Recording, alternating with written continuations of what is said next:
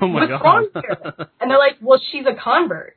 It doesn't count. I'm like, what do you mean? Like, it's not just a matter of, and I do want to end up getting to where, like, I describe to you what exactly Judaism is, because we need to break it down to, like, a religion, a philosophy, and all those other things.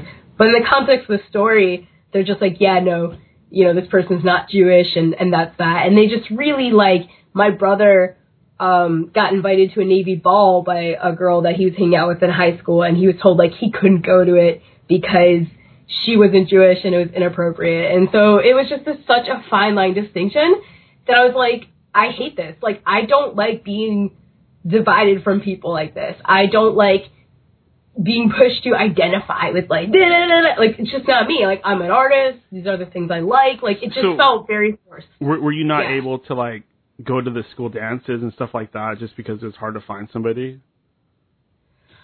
I didn't really go to school dances because I would play, like, Dungeons and Dragons with my friends and do nerdy stuff. So, I mean, it didn't matter anyway.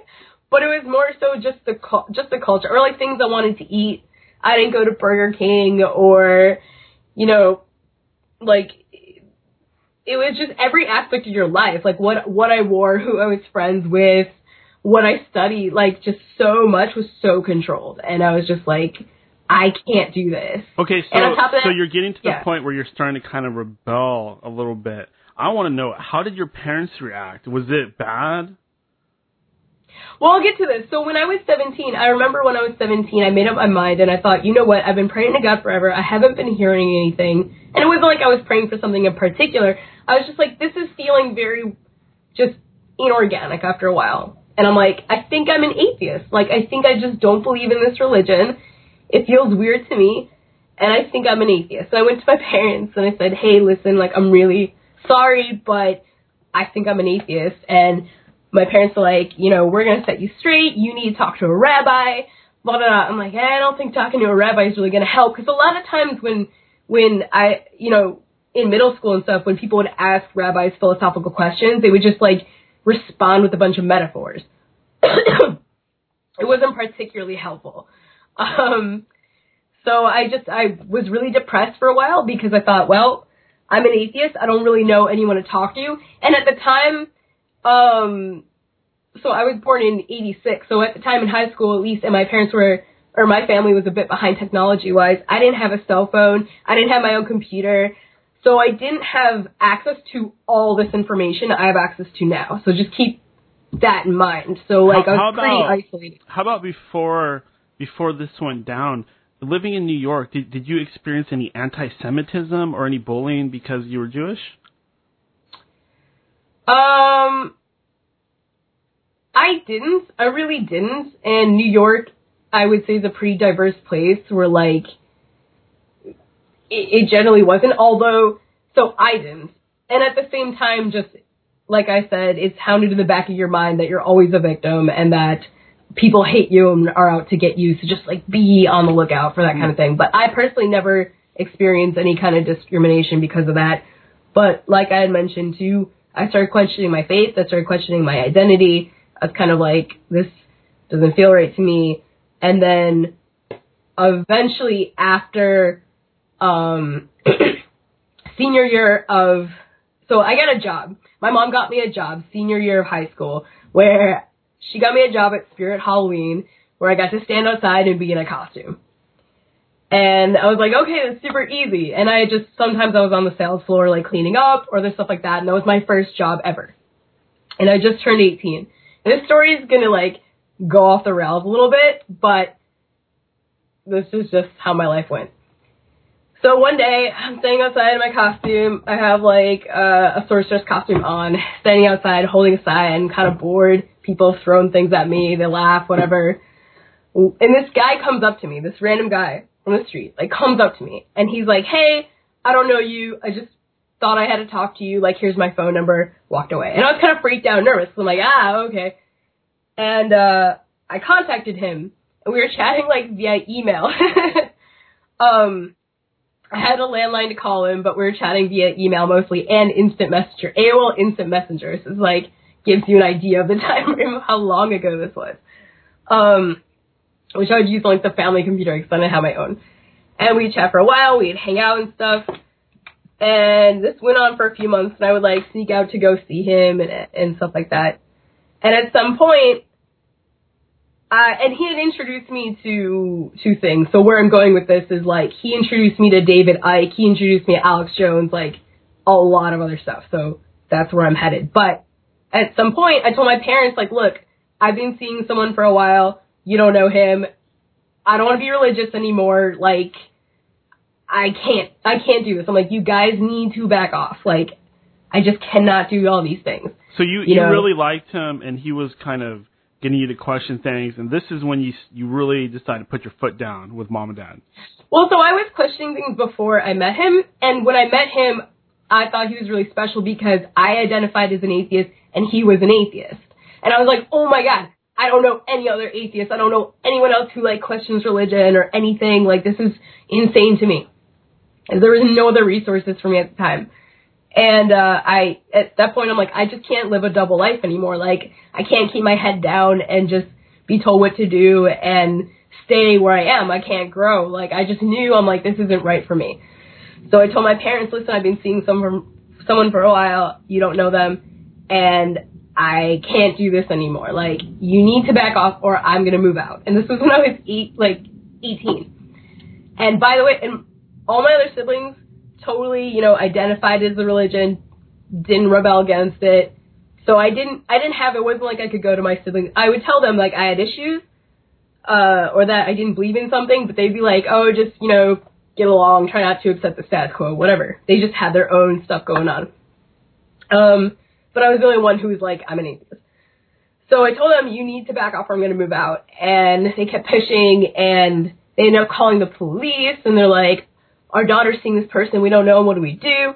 And I asked the police officer when I was 18 years old, I said, hey, can I move out? And he said, no, you can't. And I said, but I'm 18 years old, like, aren't I the age of majority? Like, can I legally move out? And at the time, by the way, I was a statist, like, I didn't know anything about anarchy or whatever. I was raised pretty much as, like, a Democrat in terms of my political leanings. And he was like, no, you can't move out. You have to stay. I was like, fuck. And I told the guy that I was seeing, I'm like, listen, this is really getting hard with my parents. I can't take it anymore. Like, what should we do? And he's like, if it's really that bad, he's like, listen, I'll pretty much, you can stay with me. And I was like, okay. And I grabbed my shit one day and I left.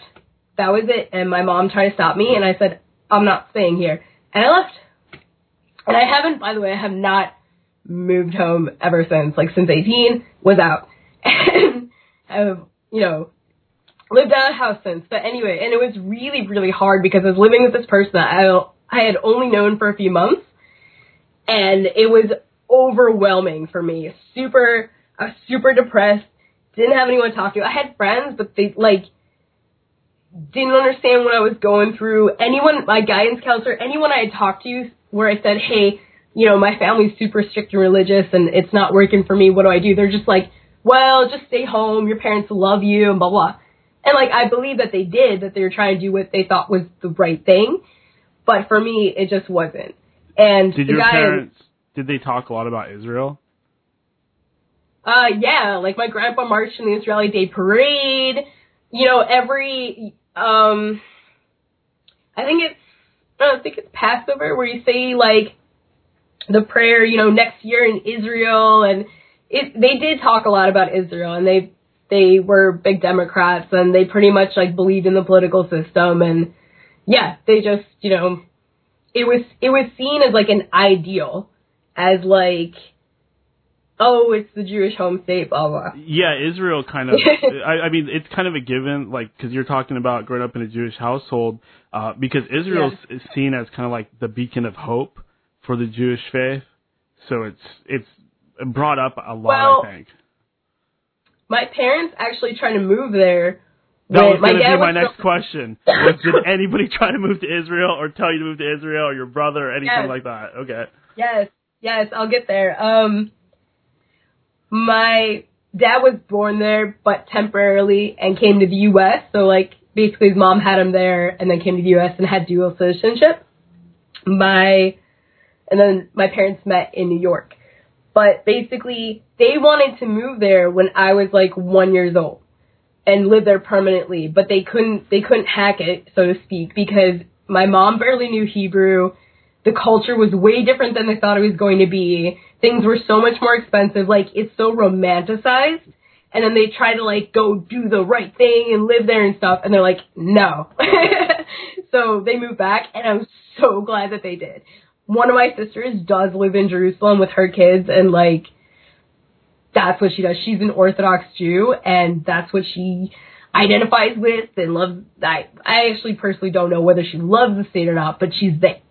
I mean, and I have done Birthright, which is that free trip to Israel that you do if, you say you're Jewish and you go and blah, blah, blah. You've been to Israel? I've been to Israel, Oh, wow. yeah. What was that like? That was, I think it was 2012, which, by the way, I'm skipping ahead a little bit on our timeline, but 2012, I did end up going to Israel because my friend's mom was like, well, Rachel, if you were raised Jewish and stuff, you might as well go do the free trip. And I was like, because I avoided it for a long time, because I'm like, I don't want to go. I don't want them to try to, like, suck me back in and try to convince me to go to this stupid timeshare. And she's like, but if you did your time, you should get your free trip. I'm like, okay, fine. So I went with Israel Outdoors, which is, like, a less religious organization and more, like, sports, outdoors oriented. And it felt very much like a timeshare. Like, you do something fun, and then they would give you something really scary. They'd be like, here's Palestinian bombs that were thrown at us. Here's like a little case, and here's their shell casing, blah, blah. And let's go float in the Dead Sea, or let's go ride a camel. They'd be like, Israel needs all the help it can get. And and I kind of just maintained myself where I was just in the back of my mind. I'm like, yeah, it's like, this is all propaganda. And at that time, I was still a statist, by the way. I wasn't like pro-Israel or anything. I just was like, I'm just doing this for the free trip and experience because I did my time, right? And that was 2012. But I'm skipping ahead. Anyway, so this guy I was with told me about Alex Jones, told me about David Icke, and I was reading, I think it was the Matrix book he wrote. I can't remember the name of it. Oh, Children of the Matrix. Children of the Matrix. Yeah, I think so. And it has like reptilians and stuff on the cover, if I recall. That's like his best book. That's like the one that I read. Yeah. So here's the really, really tough thing, was I went from being religious and identifying to it, to being an atheist, to sort of being with someone who was, like, okay, if you were to ask me now, I could say, like, there's some things I agree with David Icke about, some things I don't. Alex Jones is a shill, and, like, I could give you a better perspective on a lot of things. So the guy I was with was a really, really, really undeniably intelligent person, but kind of fell for some of the bullshit that we know about today. And this was, I'm trying to think of what year this was. This would have been like maybe 2005 or so.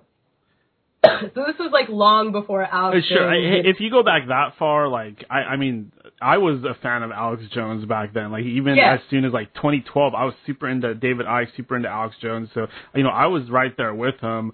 I was really into those two, and they were kind of the ones that, like you, got me started in this stuff. And, there are many layers to it. I'm probably just like so down the rabbit hole at this point that I'm just completely insane. So, I can't really speak to... Go ahead. Oh, sorry, I may cut you off, and I cough occasionally. I'm sorry, it's because I got over being sick several times this year, unfortunately. I'll get there in a second. So just understand that timeline of, and here's when he was listening to Alex Jones. It was when Obama was president, and he said that Obama was a socialist that was going to take our guns, and it was also during the SARS outbreak. And he would tell me, so my ex would tell me that we were going to be put in FEMA camps. So he believed, like, everything. And you and I know, like, Alex Jones was right about some things. Other things were obviously hype. Now we know he's pretty much like a shill for Israel, so to speak. I'm not saying he hasn't done any good, but, like, a lot of people were great and then kind of got worse over time or unreliable now. But back in the day, he was one of the main sources that anyone would listen to. So just understand where I was coming from to suddenly like David Icke, Alex Jones. Totally radically different. And I read David Icke, and I was like, fascinated but overwhelmed, because I was like, whoa, this is interesting, all this stuff about the government. I don't know how I feel about reptilians. I was like, I don't really know what to do. The problem with me at the time, I was like, I don't know what to do with this information. And I don't have anything to compare it to. And the hilarious thing, something that I super, super regret, was I remember, like, Googling one time or something, looking up David Icke stuff, and I think there was a link to Mark Passio's website at whatonearthishappening.com. And I went to, are you familiar with Mark Passio? Yeah, and that's like kind of a logical next step after Ike, because he goes a little bit, I wouldn't say it's deeper, but he's got his own sort of perspective on things.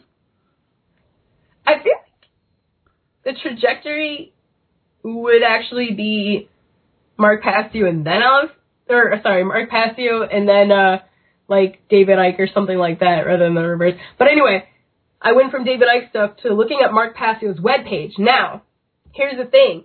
I pulled up his webpage, and I was like, who's this Mark Passio? What is this What on Earth is Happening? And there was a little picture of something called Fake-Ass Christians on it.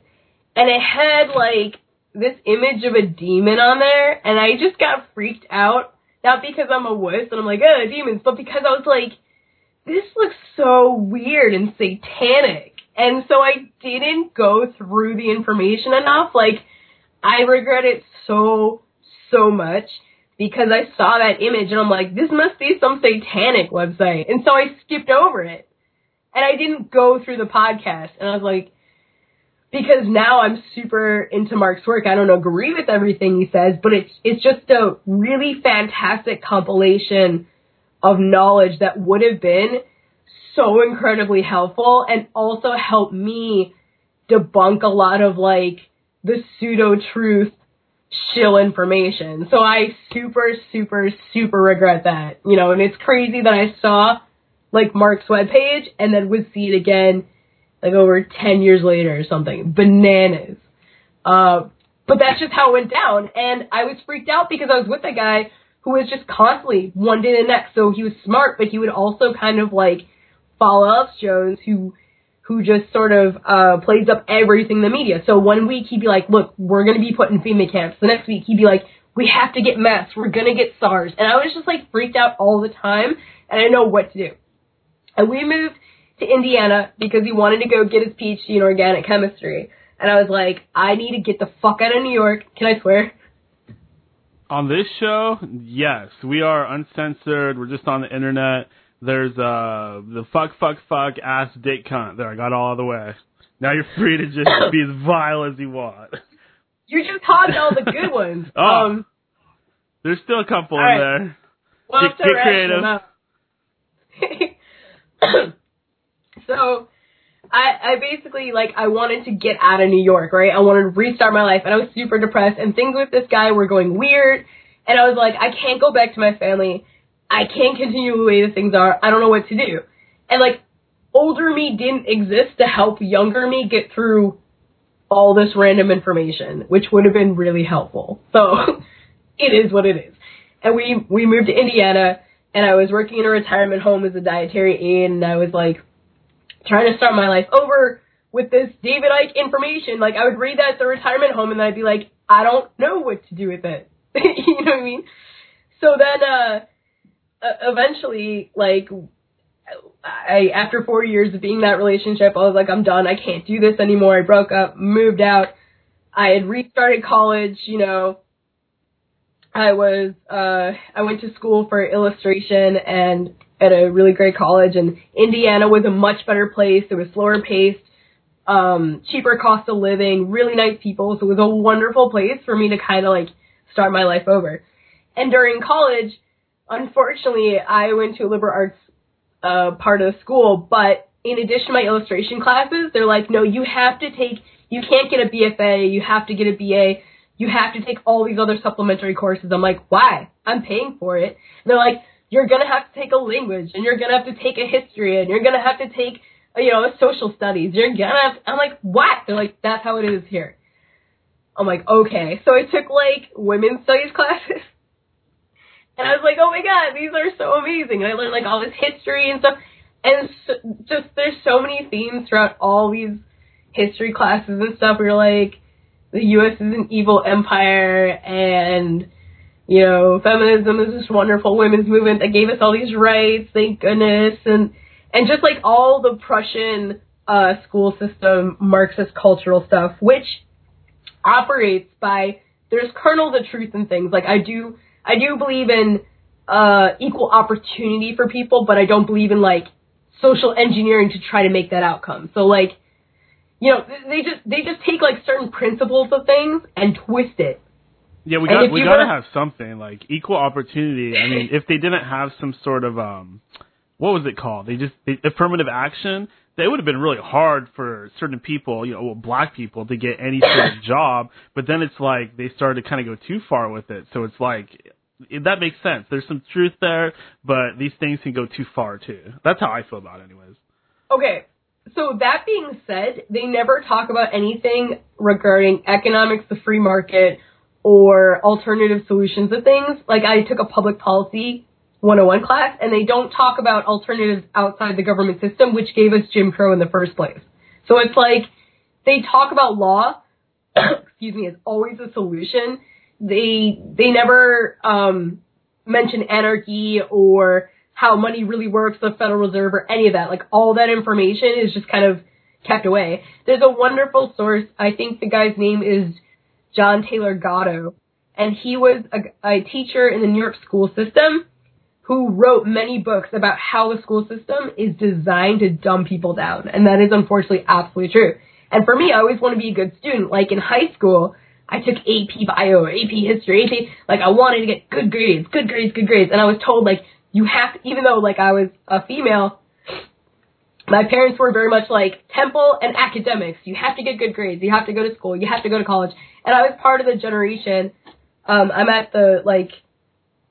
still considered a millennial, but I was part of the generation where they're like, you have to go to like, doesn't matter what you go to college for. You just have to go to college, and that's why I went to school. Yeah, I totally agree with you. Like, hearing your story, one thing that sticks out is you seem to me like somebody that doesn't like being forced to do anything. I'm kind of the same way. Like, you're being told you got to believe this, you got to go to school, you got to do this. Yeah. I had the same problem with school. I felt like it was making me stupider. The only thing that it taught me what to do is how to take orders, how to be part of the system, how to submit, how to obey. Otherwise, there's various consequences if you don't sit there at your desk and just freaking listen and act like a robot. And that always was unsettling to me, and I was always a smart guy. I didn't do that great in school. I mean, I did okay, but I just never could get into it because I hated being forced to do anything. Well, I will give the caveat, though, that my parents were very supportive of me taking art. They were never like, oh, you have to do something practical. You can do art if that's really what you want to do, if you're an artist and blah, blah, blah. So it wasn't like I didn't get to have anything to myself at all. But it was more of, okay, if you're going to do this, you still need to work at it, blah, blah. I've always been a workaholic. And the academic system, by the way, on average, is generally designed more for women than it is for men, the way that they teach it. And I think now there's even more women in colleges than men, because it is a system where you really can't stand out. You really can't act out. You can't, like, have a lot of energy and be aggressive or, you know, you have to be good at taking orders, and I agree with you. It's really more of an obedience propagandist education system. It's really not about learning or knowledge. There's such things like the trivium is totally removed, the Socratic method, talking about logical fallacies. Philosophy in of itself is kind of bastardized. Like, yes, you can go to school for philosophy, but the general antiquity, right? The things that got us so far as a species is just, like, totally removed. It's just an empty vessel. Yeah, in a way, they're kind of teaching us all Marxism. In a way. No, not in a way. That is what they're teaching you. I totally agree. I see what you're saying. It's like they're not saying it, but the way that things are presented, it is pretty much that. Yeah. And I'm the kind of person, like, I don't like to be told what to do. That doesn't mean I rebel against everything willy-nilly. It's more like I'm the kind of person, I research something, I get inspired, I start trying to work on it and make a project or something like that. Like, I naturally just kind of govern myself. That's just kind of like who I've always been. I've always been a creative, independent person with a lot of questions. And I'm very analytical. And nobody could tell me shit. Nobody could answer my questions. Nobody, like, gave me an explanation of why we were doing half the things that we're doing. So I can't sit here and be like, yeah, it was so smart, I, like, figured it out. I didn't. It's just more of, I do want to preface, by the way, that when I was an atheist, like I mentioned, I'm agnostic now, I really felt like we had all the answers. I believed in the Big Bang Theory and evolution and everything, and I just believed in the one-size-fits-all scientific, materialistic worldview. So for me, I felt like I already had a lot of answers to a lot of things. So there was stuff like people couldn't tell me what is meaningful or whatever, but I thought in terms of the old age questions of how we got here and why we're here and blah, blah, I thought that was like kind of all resolved. If that makes any sense. So, I graduated college and I moved back to New York, not in the home state, but in Long Island, because my brother-in-law started an engineering company and he's like, hey, we need someone to do drafting. You can come in, we'll teach you how to use AutoCAD, blah, blah. I'm like, cool, I'll do that. And I was a democratic socialist, and I thought I had most things figured out. And I didn't pay much attention to, like, what David Icke was doing or Alex Jones or this or that. I kind of, like, left that all behind, in a sense, and kind of forgotten about that.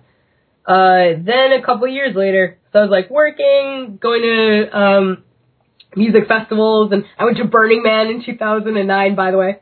Sorry, I went a little backwards. I had a body painting internship. Which is cool. So I got a free ticket to go, and I was like, blah. I was kind of a little bit like a hippie. Did you take LSD when you went to Burning Man? No, I didn't, because I was too square. I smoked weed, but I didn't take LSD. Oh, there you go. You're not that square if you did that. No, I'm saying I didn't do LSD. Like, and people just walk around, they're like, hey, you want to? And I was always into art, creativity, and free spirit in that sense. So, a couple of years later, the 2016 election rolls around, and I'm a big Bernie supporter, right? He's saying all the things that resonate with me. I've always, since I've been a workaholic, I paid my own way. Now in college, like for instance, I graduated with no debt because I got grants and a scholarship and stuff, and I worked for that scholarship. But I also, worked part-time for the student paper doing graphic design.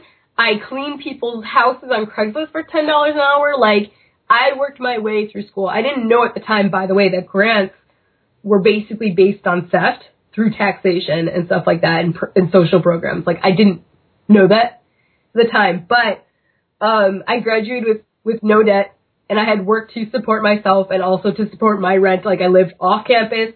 I waited a year to get in-state tuition. I did everything I could think of to, like, not, graduate with debt. Anyway. But everything Bernie Sanders said resonated with me. I'm like, yeah, and I was always an empathetic person. I was like, I always want to help people. I want to help poor people. Yeah, it's this millionaire class that's oppressing us, and women are oppressed, all these ideas, right? Like, that's who I was. And by the way, I personally identified with a lot of my beliefs. I didn't quite understand the distinction between who I was as a person and what I believed and how that could be different, which is a big problem for a lot of people, but I'll get to that. So anyway, 2016 election rolled around. I was big into a person named Debbie from the Sane Progressive. Have you heard of her? Not familiar with her.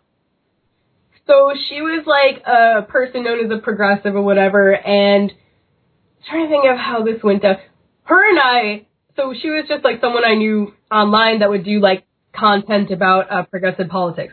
So we should probably explain this real quick because not everybody's going to be quite up to lingo. So progressive, like if you look at the Democratic Party, and a lot of the people in that party consider themselves to be progressives. And progressive kind of means socialism. It's kind of like a code word for it.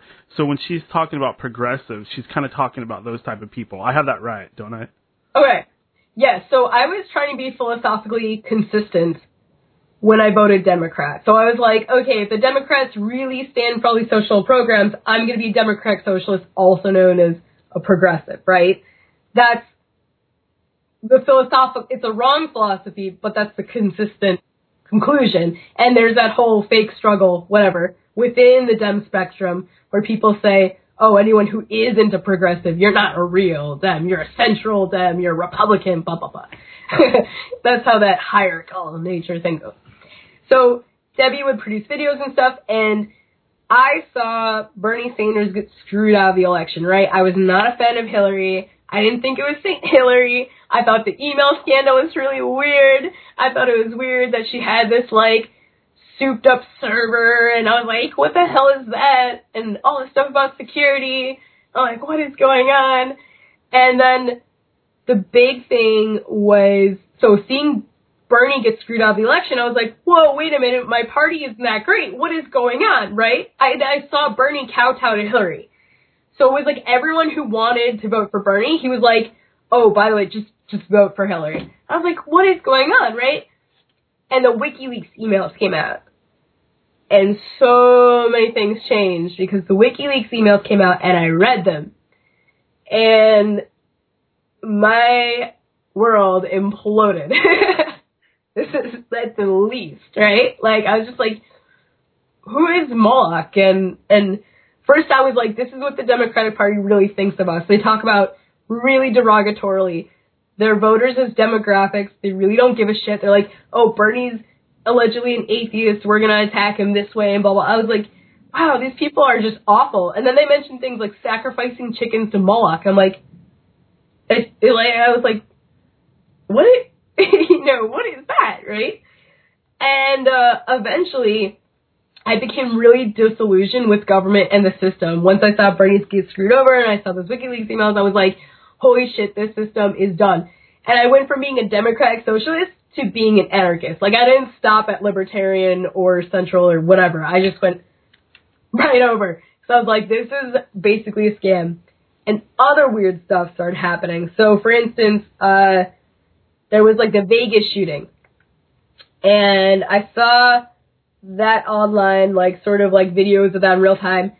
And Debbie would break it down and stuff. And there was a lot of weird stuff going on. This was the Route 66 Harvest Festival, I believe. That was, like, a music country festival. Are you still with me? Yeah, country music, yeah. Yeah, so I started following that, and I'm like, hey, this is weird. And by the way, I did forget to mention, this is pivotal. As soon as I read the WikiLeaks emails, as soon as I saw something was weird, I knew what I had to do. I was like, I have to go online and research 9/11. I'm like, I have to. Like, all this stuff is weird. I'm like, I gotta go to the start, man. We're still in 2016. Yeah, but I was like, I have to. Yes, we're still in 2016. When 9/11 happened, I was like in high school, and they turned like the video on in our classroom so everyone could see it of like the second plane hitting the building. And you were in New York when it happened. I was, but I was in like Western New York. I wasn't anywhere near Manhattan when it happened, but they just like it was it was a moment in time. It was a big deal. One of my classmates said he lost his uncle. I think from one of the buildings. Like it was a weight on New York. Like it was bad isn't even the right word, obviously, but it was just like a shift. Like something was changed. Something was different in the air. Everyone was different. Like it was so bad, right? And that hung over everyone's heads. But years later, I knew 2016 when I became disillusioned with government. I'm like, I have to research 9/11. Started researching 9/11. That got me into researching Sandy Hook, and I fell down a rabbit hole. And when I knew all this information, and when that Route 66 shooting happened, I would stop and replay the video and watch that, replay the video. And it was so bizarre. I was like, I think I'm watching either a hoax or a false flag. Because I knew that terminology at that point. Like, if you had asked me years ago, do you know what a hoax is? Do you know what a false flag is? I would have been like, what are you talking about, right? And I'm sure your listeners know, but the difference is a false flag is a series of events that the government or whatever entity that runs these things either know about and really don't prevent intentionally, or they facilitate, Or let's say it's like someone that, you know, is off the rails, they give them a gun, or someone from the military that they brainwash, or an MK Ultra program, something like that, where people really do get hurt. That's a false flag. A hoax is basically a staged event where pretty much the entire thing utilizes crisis actors, which is people who are hired to just like, you know, pretend to be hurt, or even people that pretend to be the parents of the children that died, who generally tend to go on and advocate for like gun control or policies or blah, blah, blah. But those are the main distinctions between a false flag and a hoax, although sometimes some events, it's unclear, like whether those things are which ones. And, yeah, so I was an anarchist. I was like not into government at all, not into religion at all, pretty much, still an atheist. And, I had joined Twitter at one point. I still had a Facebook. I think I eventually deleted my Facebook, and I talked to different anarchists, and I joined like this whole community. I found my people, right? You know, I started doing my research. I found other people that found that sounded the same way. Everyone I thought was crazy. Everyone I thought that 9/11, I never believed the official story of 9/11, but I didn't know what to make of it either. But like, everyone I thought was crazy about Sandy Hook, you know, saying it was fake and stuff, I was like, oh my God, you're right. Do you remember the thing about the server timestamps? Where, what? Okay, so, hopefully I explained this right. So, Okay. Before Sandy Hook even happened, there were like Facebook pages and websites set up for charities for the victims. And like right after it happened and people were talking about that on like YouTube and social media, I did the test myself because I was a computer nerd. Yeah. So I went and I searched before they could take them down. And sure enough, there was a shitload of these creepy ass websites that were timestamped before it happened. That blew my mind. That actually happens a lot because, two things on that. Well, I feel like that happened with something else, some other shooting more recently within the past few years. But anyway, there's also a website you can go to. There's a really, really good researcher. His BitChute name is Urban Moving. He got banned from YouTube a couple times.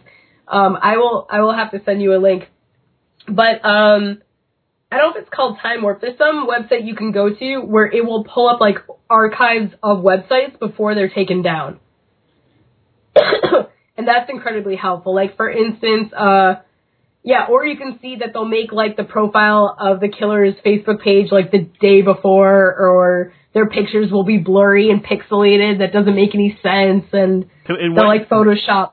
When you like, what am I trying to say? When you see something like this, it really rocks your world because you're like, holy shit, if this is how it is, what else does that mean? The world is freaking crazy.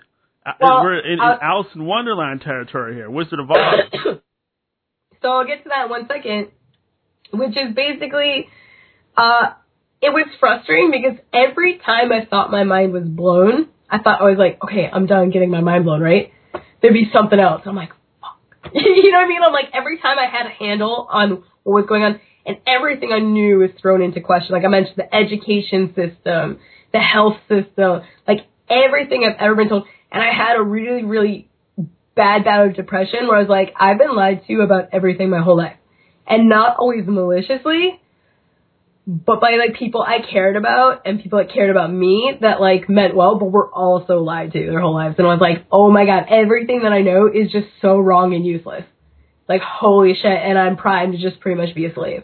Like, that is on so many levels. I'm not taught self-sufficiency at all. Like, we're all domesticated house cats. And it is, by the way, really important not to get solipsistic and caught in the trap of like, well, if this is fake, then everything's fake, then blah, blah, blah.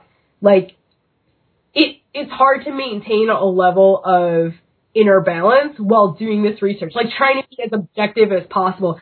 And I will say, like, I got introduced to Mark Passio's work, which really helped connect a lot of things together for me, clarified a lot of things, and then eventually I would move on to, you know, I still like Mark's work, but other things, such as Dan from Overwatch Project, Matt from Quantum of Conscious. Like, what's so amazing now is there's such a plethora of great people. Like, Titus Frost is wonderful. I came across his work because I was really sad because Debbie eventually, like, left the internet, and I felt so alone. I was just like, well, I don't have anyone to walk me through anything anymore. But by that point, I was like learning how to research things on my own and discern information. And Titus was such a huge help because I would watch his videos and really get a better understanding of different things. So the best way I want to phrase it, by the way, and I did a 15-page essay pretty much on Parkland, where I broke down the entire thing, trying to figure out what the heck it was and all the anomalies and all that stuff. I do want to say the best conclusion I can come up with, aside from whether or not everything's a hologram, I'm not getting to that metaphysical level quite, but society we have as a whole is pretty much, do you remember The Truman Show? Oh yeah, one of my favorites. One of mine too. You know how he's living in that like fake world, but like it's meant to be a utopia, right? Like a 1950s utopia. Yeah, he's supposed to have the perfect life. Yeah, so we live in a fake world, but it's not a utopia. Like, I call it a dystopian Disneyland. We live, like, on a plantation, and we pretty much get terrorized whenever any elite group feels like it. I like that, dystopian Disneyland. Yeah, because you're pretty much taken for a ride all the time by most things. And I do want to mention, while it is really cool and useful to be able to break down events into false flag or hoaxes or try to figure them out like a puzzle, it's also important simultaneously to not get swept up in the news constantly by every little thing that gets pumped up by the news. So, for instance, like, I co-host RTR Truth Media on Sundays, and as co-host, we do talk about news topics, we do break things down, but I do try to mention solutions and things that people can do in their day-to-day lives, because anyone who's just like every little bit helps, right? And I do watch the news sometimes because I want to know, like, what the elite, and I say it that way. You're one of the types that you love to figure things out. I do, but I like to solve problems. I don't like to just know what's going on or try to.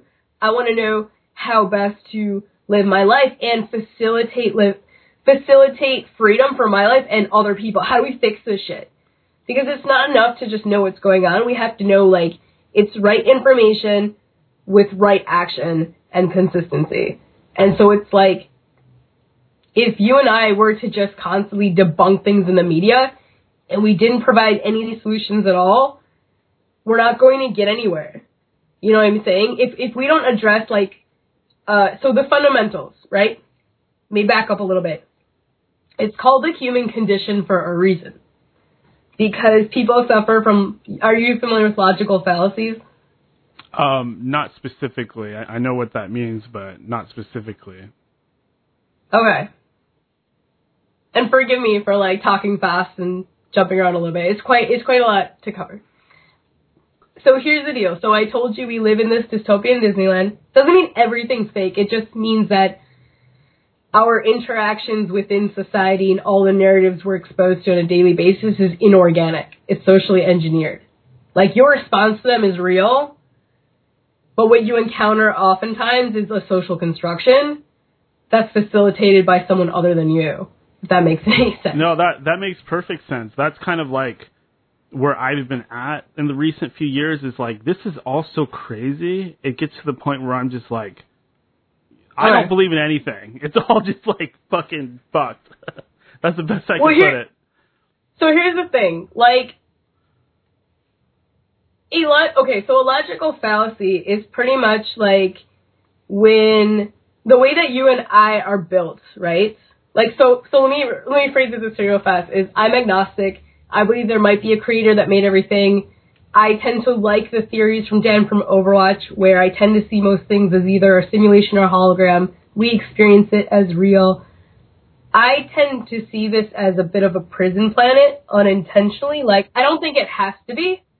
I don't think it has to be all bad. I think we can make it as good as it can be. I think that nature is inherently hostile, and that we sort of don't quite fit into nature. I enjoy the theories about aliens creating slave race, blah, blah. I don't want to go down that rabbit hole quite yet. I kind of want to stay non-tangential.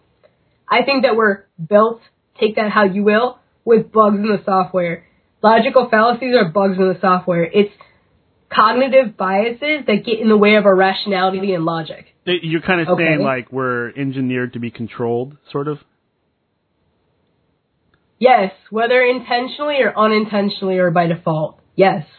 And more so than just controlled, we're fallible, right? Like, we make mistakes, we're imperfect, but we also understand things imperfectly. There's an objective reality, and we're built as a solipsistic being. We're very self-centered, and the universe is just whatever's in front of my face.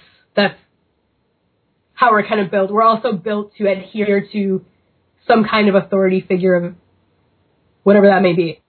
The god. We're built to be slaves. Maybe. Whatever you want to call it. We all have a god-shaped hole, you know? Whether that's filled with the state or people or whatever. No, that's actually really, really astute, because that is just so true. Basically, that's, going back to the idea of like Marxism and all that. They took that hole that everybody has inside of them, and they shoved nationalism and the state in there, and that's kind of the principle. Well, I'm going somewhere with this. So you and I are built to have the bugs in the software, these flaws, right? There's an objective reality. If you've ever heard the term, the map is not the territory, that's something that Jordan Peterson, I believe, has said multiple times, whatever. The way that you and I feel is valid, okay? It means something and it's wonderful. But feelings are not necessarily like they're a thermometer for what's going on, but they're not necessarily the best at letting us know what an objective reality is. So we have to utilize discernment. We have to do the best we can to be less wrong, right? It's almost impossible for us to be right about everything, but we have to really hone our rationality and logic to understand the world around us. And like in the Truman Show, we tend to accept things around us, even if they're weird or work against us, because we perceive it as normal and everyone else is doing it. And we're social creatures, right? In general, like there's a range, right? I tend to be introverted. More people tend to be, other people tend to be extroverted, whatever. But we tend to operate within a social network that also operates by policing everyone into the same ideas. It's called the human condition, not because it's deterministic, but because people have these bugs in our software, and it's almost persistent to the point of being inevitable. Meaning, freedom comes from consciousness and the ability to have a level of self-awareness, a level of being able to analyze information, to see the world around us and interact with us. I believe in what Mark Passy talks about, natural law and causality.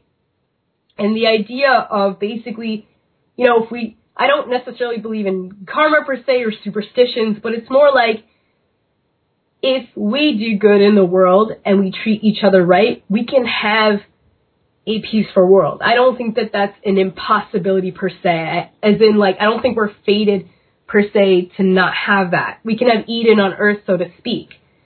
But if we're shady to each other and we keep falling for these fake authority figures within government and we keep operating within this slave system that we're doing, and we keep doing things inefficiently and wrong, and we don't adhere to that natural law, we don't respect each other's rights, we don't respect self-defense, we keep violating the non-aggression principle, we keep ending up with slavery. I believe that people are individualistic beings and not a hive mind, but everything we do gets mended together into consequences. So for instance, if you and I care about freedom, we try to free people, but the majority of people don't believe in it, that's what we're going to get is slavery, even if you and I don't believe in freedom, right? When they say perception is reality, it's not entirely true in the sense of there is a reality outside of how we perceive it. So if I'm wrong, I'm wrong, So what I'm trying to say is that people are built faulty. People are built to be slaves. And the only way we're going to ever be free is to address that and to understand a basic moral fabric together. That's the only way out of this. And that starts at people addressing those logical fallacies and biases. And there's a whole list. There's a list of them. Like, for instance, I'll give you an example. The halo effect is when someone looks a certain way, that it's implied people think that they're smart or something, like news anchors. They look conventionally attractive, their faces are symmetrical, so you think that the information they're giving out is accurate. That is called the halo effect. That is a logical fallacy that most of us have. And it's very, very difficult to, like, first of all, most people don't know what a logical fallacy is, and they don't know when they're committing it. When you and I are giving each other, when we're having a debate or an argument, it's important to have a level of self-reflection where you say, is what I'm saying objectively correct? Like, I'll give you another example. I don't know the name of the fallacy, but if I said, my content is true, and I know it as a fact because I got kicked off of YouTube, that's a logical fallacy. Because Alex Jones got kicked off of YouTube. So are you saying everyone, maybe it's like an absolute, everyone that got kicked off of YouTube, their content was true? No. Some people are full of shit and they're kicked off YouTube because it's a game. You know what I mean? Like, the system gives you its heroes and its villains. There's little hooks in there, like, just for example, I mean, the most obvious example is the whole Israel, Gaza, stuff like that. It's like, it's almost like a little trap because there's all these things trying to get you to talk about it, right? And then once you talk about it, it's like, you can't talk about that. What are you doing? But you guys are talking about it. Like, a false flag serves multiple purposes, because if you and I go on YouTube and talk about Sandy Hook and try to wake people up, we get booted. We get censored. We stick out like a sore thumb. Yes, exactly. So it serves multiple things, right? Or they pass legislation that says anyone who talks about this, you need to interview them, throw them in jail. Rachel, they're violating. real quick, sorry to cut you off, but I just want to ask, did you want to take any calls? I do. I want to wrap up real fast, just because I want to get to this crux point. It's so important. Not enough people are talking about it. Like I said, why it's called the human condition. We're going to keep having slavery if people don't understand natural law and don't understand how to treat each other and how what they do affects other people and contributes to the aggregate.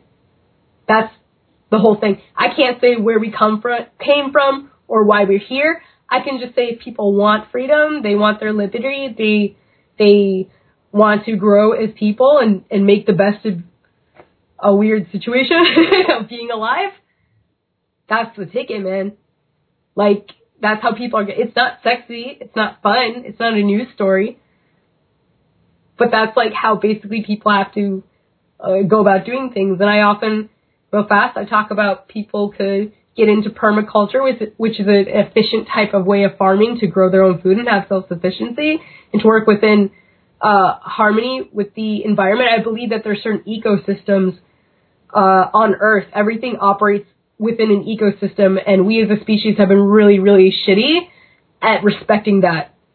I'm not saying everything in nature is good, but the way that we are living is so out of sync with the way that we're supposed to be living in the way of nature.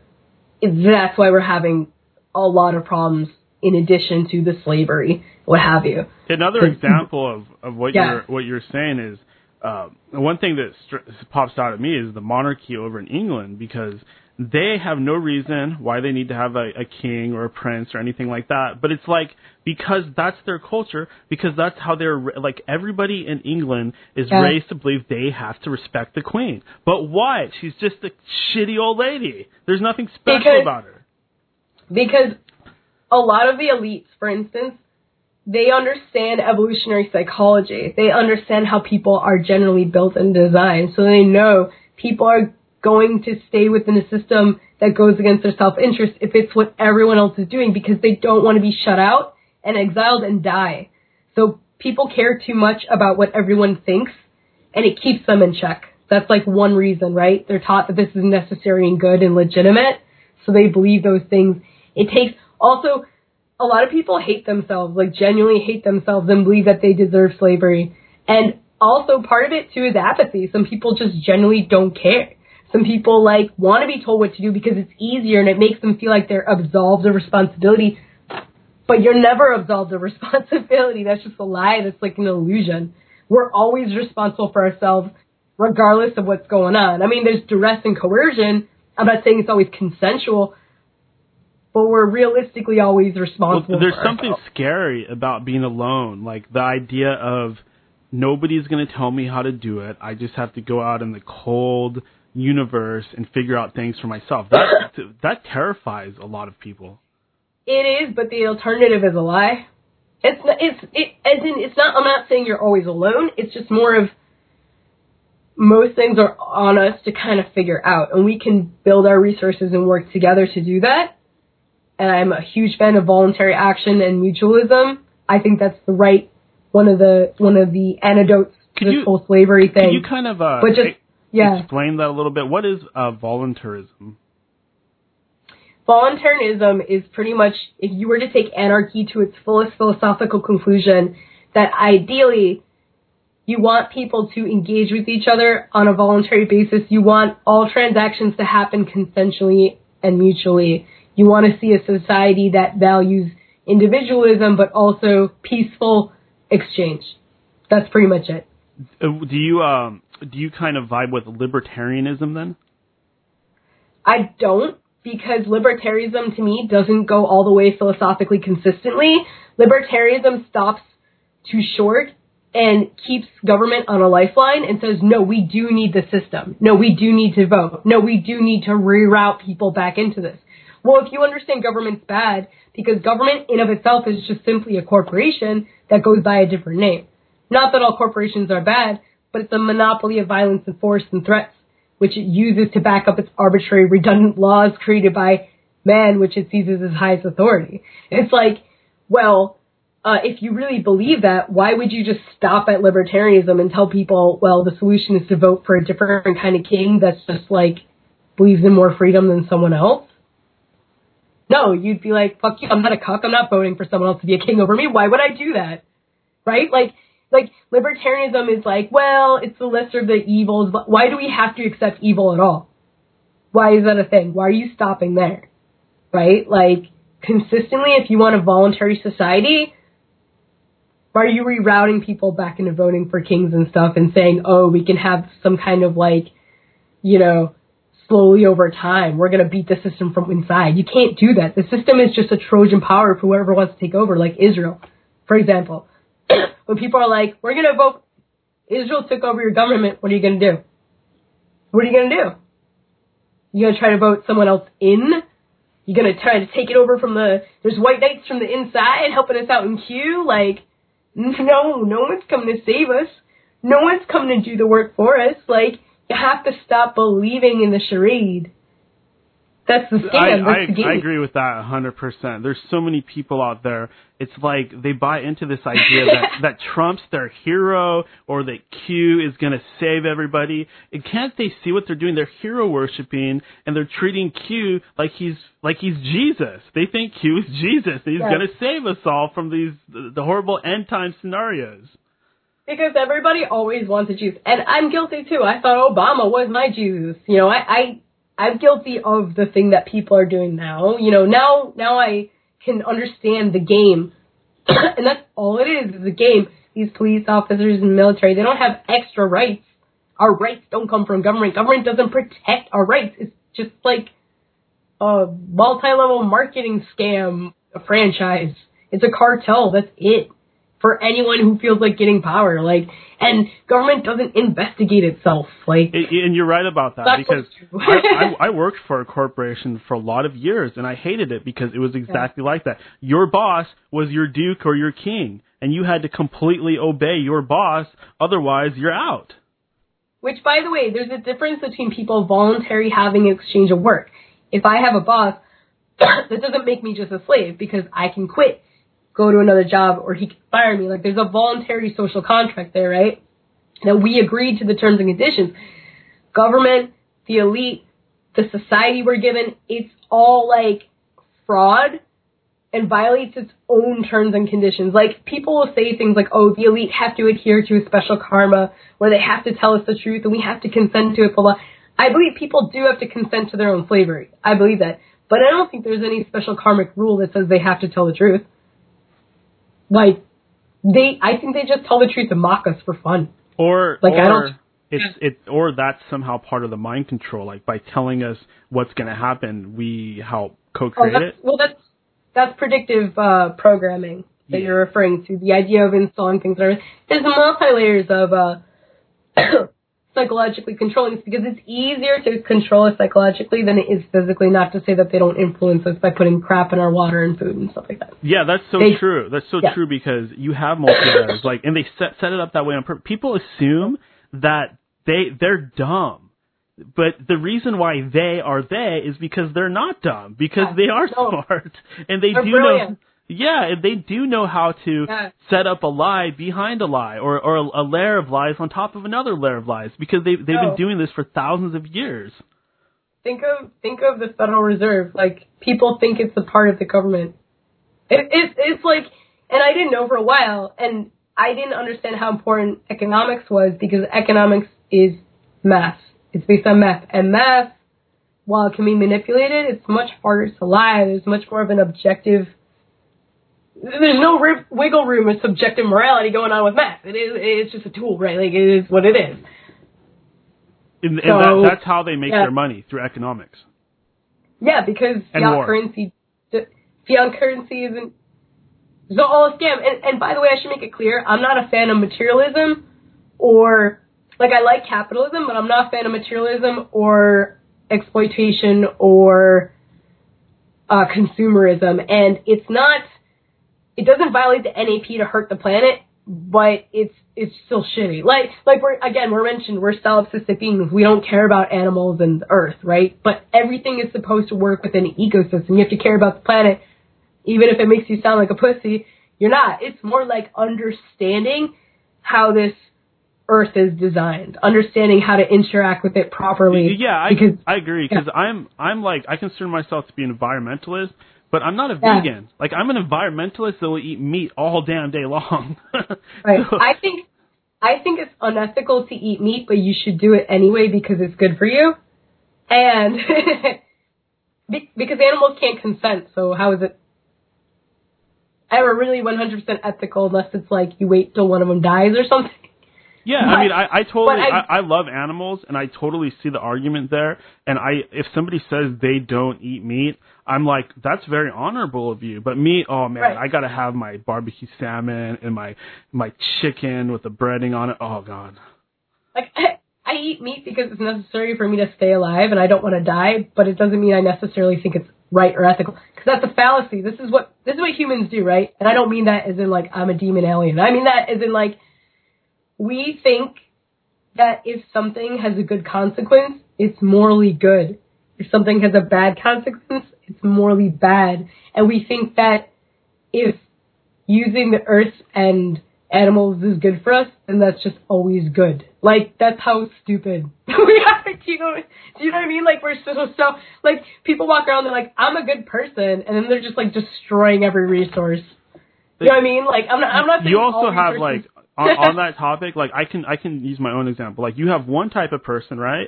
And they think if they go out and they donate to charities, they go to these events, all these ball charities, all that crap, all that social elite stuff, they say they're a good person. Yet, really, the good person is just the person who will, like, reach out a hand if one of their friends or family needs help.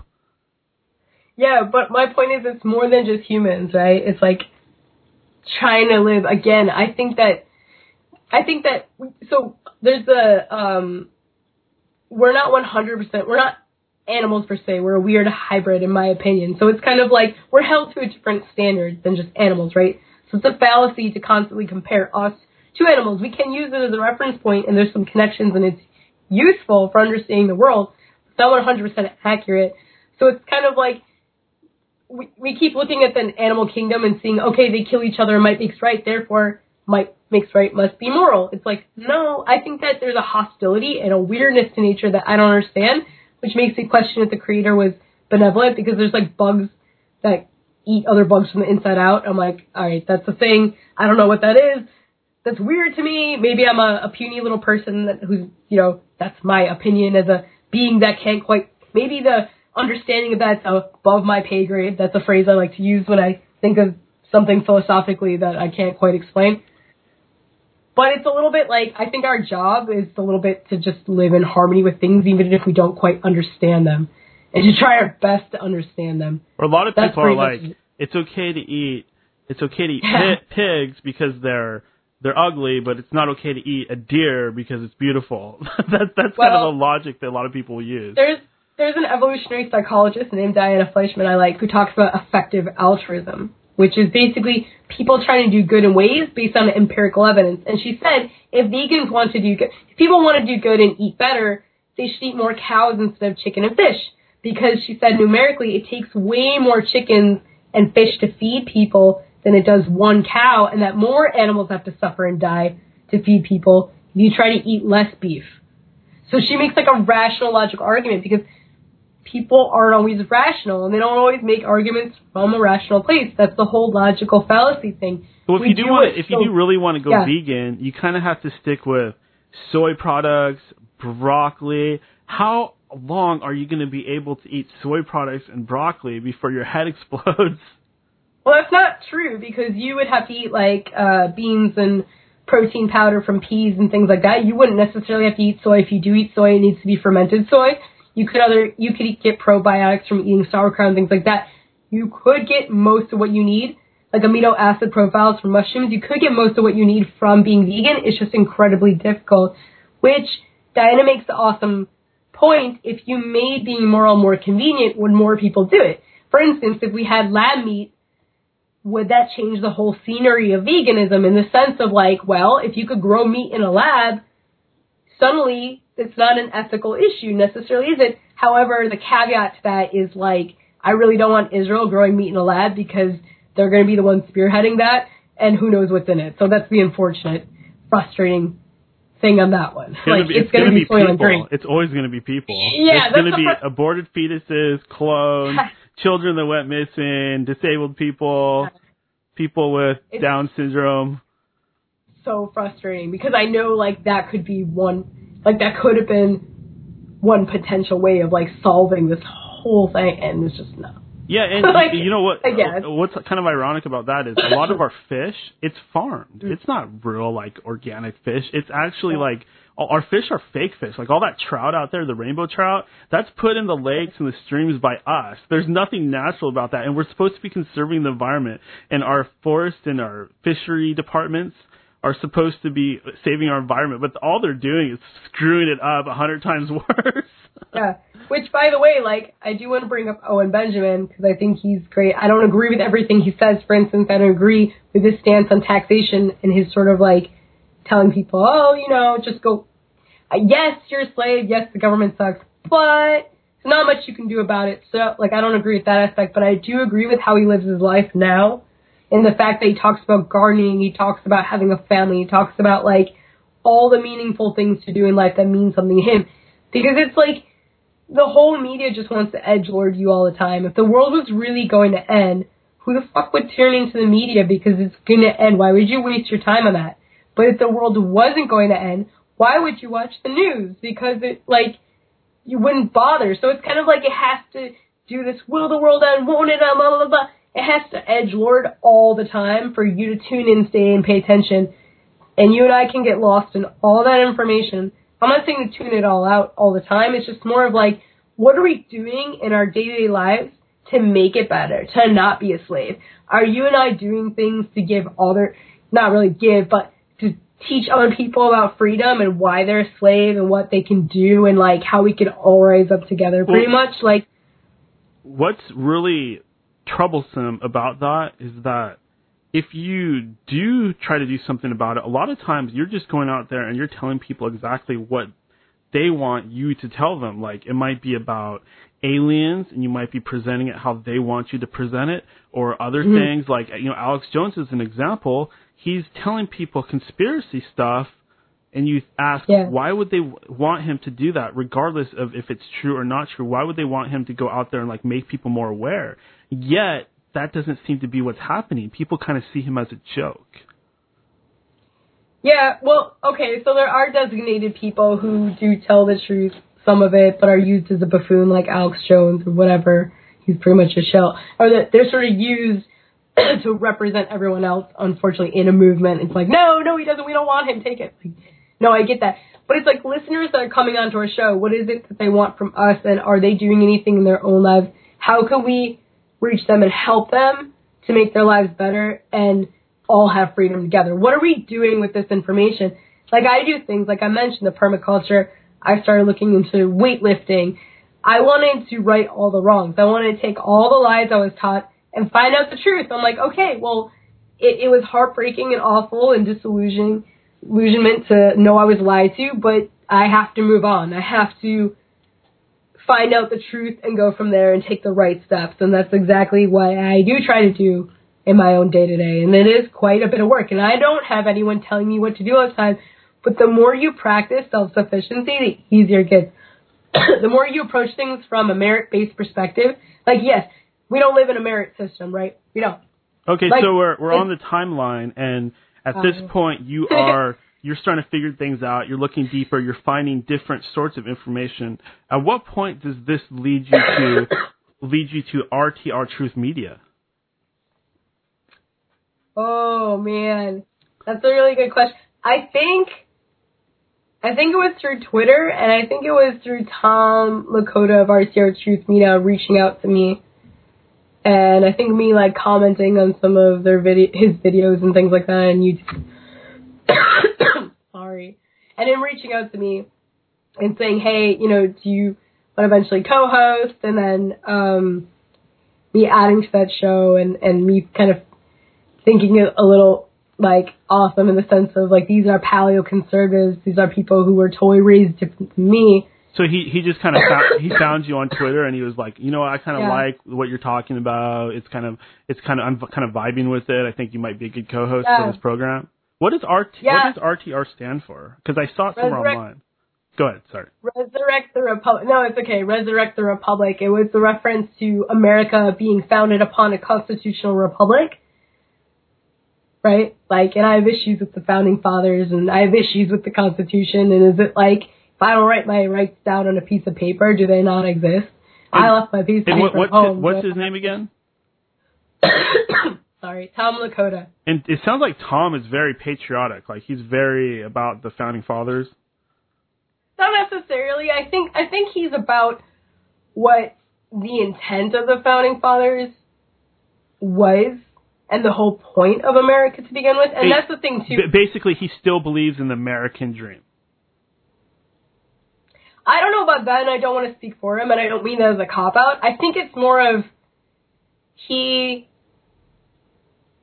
I would say he believes in that that life, liberty, and happiness, and the pursuit of that, and I think he's also a Christian, and sort of that religious freedom aspect, too, to practice what he believes, and I think it's pretty much like staying to that intent. But I think over time, him and my co-host Chris are kind of coming around to, like, all these fake conservatives, like Dan Crenshaw, and, you know, there's all the America First people, and blah. It's like, and the Ben Shapiros, and like, all the people that everyone wants to tag as a conservative. I think they're coming around to what Trump is, and they know now, I think they know he's a Zionist show. They know that he's with the Rothschilds. They know about Jared Kushner, and in my own opinion, I think that they're grooming Ivanka Trump to run for president in the future. I would place money on that. Yeah. I think that's an obvious one. I'm not saying she would win per se. I'm just saying I do see her being groomed as a, like, calmer version of her dad. Yeah, they were saying she was like, I saw it on Twitter, they're saying like she was the Queen of Israel or something like that. I was like, what? Queen of the Jews. But anyway, so I think it's kind of cute because, you know, they're coming around to, like, this person line and that person line. They're like, wait a minute, maybe, you know, us having a constitutional republic, like, isn't enough to stop this government from getting out of control, you know, like, maybe we're thinking about this. Hey, let me ask you something. This is kind of weird and out of nowhere. I totally get it. Did your parents, like, they're very Jewish, did they talk about a Messiah? They talk about what? A Messiah? Not really, like, because it's weird, because I think that they would say is, like, metaphorical. You know what I mean? Like there's a certain line, because Judaism is weird because some people take it literally, and there are the crazy Jews who are like, we want Messiah, we want it now. Like, that was something we would sing and stuff. But I think in my temple, I think in general, people were like, okay, this is metaphorical. Like, there really is no Messiah per se. Like, do you feel like on average Jewish people have kind of gone off of the Messiah thing? That's a really good question. I think it kind of depends, because there's a lot of stuff in religions that like don't make any sense, but people believe in it anyway. As in, if you were to ask them to explain it, they probably couldn't, but they've been saying it for years. If that makes any sense. Like my perception as an outsider who's extremely interested is that like at some point the shift sort of the focus sort of shifted from like the religion and Messiah and all that onto kind of like political Israel sort of stuff. Like they call it Zionism. Okay, so we kind of have to break this down real fast into a thing. So, for instance, Judaism in of itself is an umbrella term that covers a religion, a philosophy, a culture, and some people say it covers a race and some people don't. And that's where it also gets weird, because the way I personally see it is there are these Freemasons who invented the religion of Judaism, which is really the cult of Saturnalia, which worships, like, some people say, you know, Saturn, obviously. I've heard other things like Judaism worships the moon, or like stuff like that.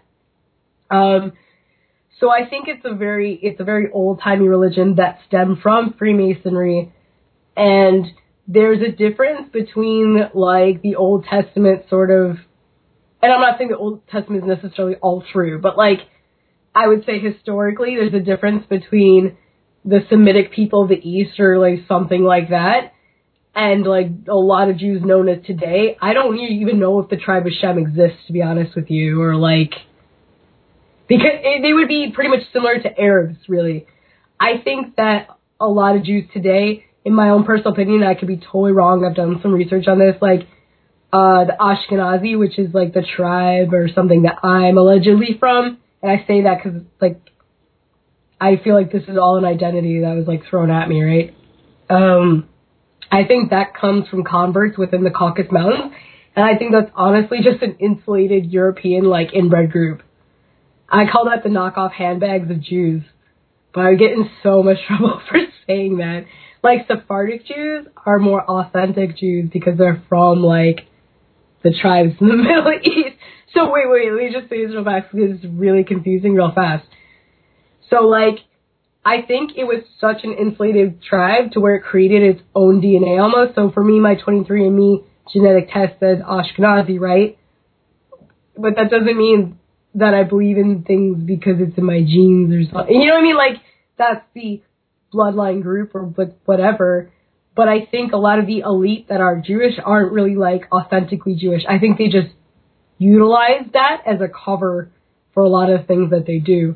And there's a difference between that and a lot of modern day religious Jews who just are like programmed like anyone else. Like they don't know like not all of them know what's going on, and there are religious Jews who don't like the state of Israel. Yeah, I agree with that, because if you look at what these people are doing, they're doing nothing but evil. And the basic tenet of the Hebrew religion, is to be a good person. So you're not being a good person when you're manipulating everybody. That goes completely against what they claim to believe. Well, how could you be a good person if you're basically living off of taxation, which is theft because you're praying all day and you can't support yourself, and you use welfare systems, and that's just stealing from the goys or whatever, and then that makes you a good person? Like, what the fuck? You know what I mean? Like, that's fucked up. And that's something that happens. Like, that's what I mean about the cognitive dissonance and the idiosyncronicities and the logical fallacies. People really think that they're doing good things and they're doing them in bad ways because they're brainwashed. Like, and I'm not saying people aren't autonomous. They are. People I do believe in free will. Like, I can't totally disprove determinism on all levels. However, I find it 100% utilitarian to always approach things from a merit-based perspective. What I mean by that is, again, we all have choices. We all can make them. We all are autonomous. And people, like, do get bombarded. I'm not saying that they aren't 100% responsible. Like, they do get brainwashed. But you can break out of it. Like, I'm not special for my siblings, right? I'm the only one in my family that doesn't identify with the religion, that doesn't want Israel, like, I was raised the exact same way, this exact same education, with the exact same brainwashing thrown at me. I don't know. Like, it's really tough, man.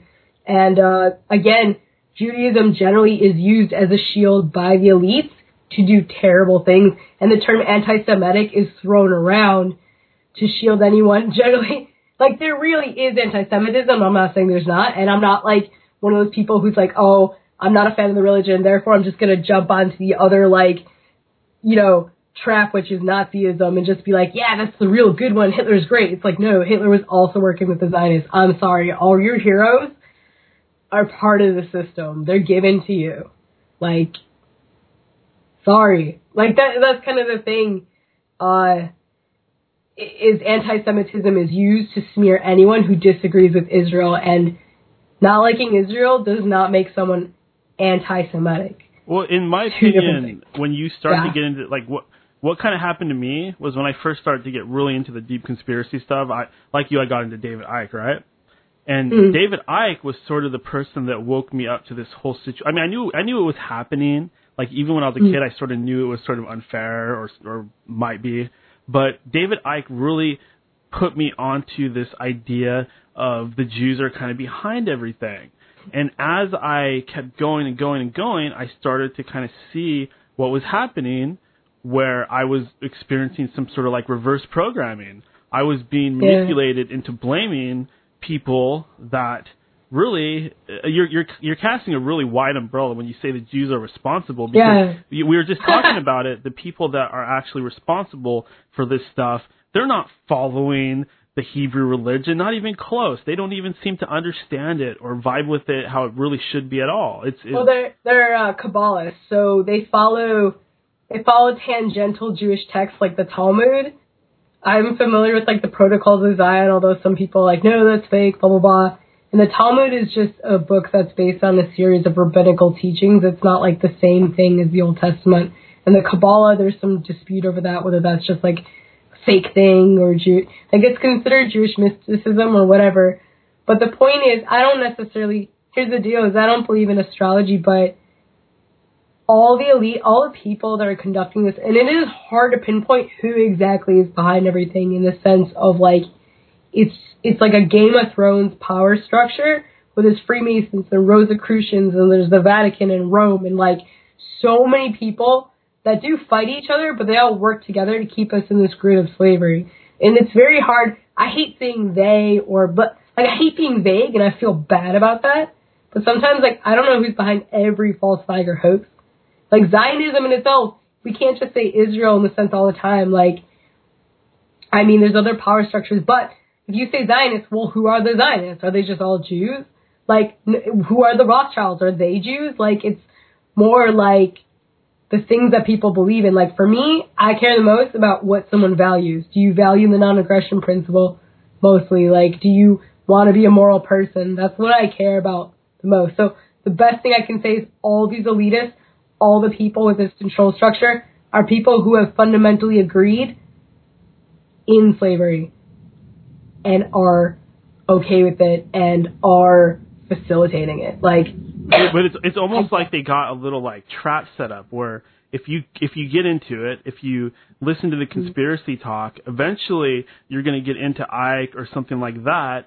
And it's like they have this trap built for people. So if they start to figure out what's going on, they, you know, like you were alluding to, they can suddenly start labeling you an anti-Semite, and now anything you had to bring to the table, it's now rendered obsolete because you're an anti-Semite, you're hateful, and nothing you have to say is of any value, and you need to be kicked off of all the social media, et cetera, et cetera, et cetera.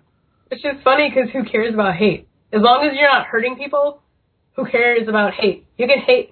Like I wrote some stand-up about hate. Like, I hate people all the time. Doesn't mean I would hurt them. But here's the thing, is there's something called the Overton window. And that's a phrase that means there is a circle, a window of things you're allowed to talk about within that framework. Kind of like the right-left paradigm or politics, where you and I are allowed to talk about anything within that scope. If you and I deviate outside that scope, that's forbidden. Like, we can't talk about alternative solutions in the free market, or like, we can't talk about what does Judaism mean, or we can't even talk about like, well, what does white privilege mean? Or like, we can't break these things down because we are talking about what we're talking about right now. This video could be totally taken off of everything, even though neither of us said anything hateful, Neither of us blamed anybody for anything. We're agreeing that the Jews are not responsible for anything. But just the fact that we're talking about it means this video could get deleted. Yeah, like, let me give you an example. Here's one of my favorites. White privilege. So if you say that, if someone accuses you of white privilege, you go, what does that mean? And they go, well, it means that you have privilege in society. And you go, why? They're like, well, society looks at you differently because you're white. You just go, why? And they go, well, because white people get treated differently than other people. And you go, why? just keep like, and they go, because people are, what, like, they can't. It's not because they don't know, it's because they can't say it. Yeah, but then you ask the question, what if I'm white and I'm poor? What if I'm white and I wear glasses? What if I'm white and I'm Jewish? What if I'm white and I'm ugly? Right. All these things that I should be getting, I'm not necessarily going to get unless I'm, like, rich and I'm perfect, et cetera, et cetera. The people that actually fall into the category of white privilege are probably very rare. They're the people going to Ivy League schools, and that's about it. So, like, for me with Judaism personally, I could say my 23andMe DNA test says Ashkenazi Jew on it. Okay. But for me personally, I just say, like, I did my time, or I feel like the Jane Goodall of Judaism because, like, that's how I was raised. But that's not how I identify. I identify as just, like, a person thrown into a mess before I was born. Like, you and I are just caught up in this drama trap that existed way before we did.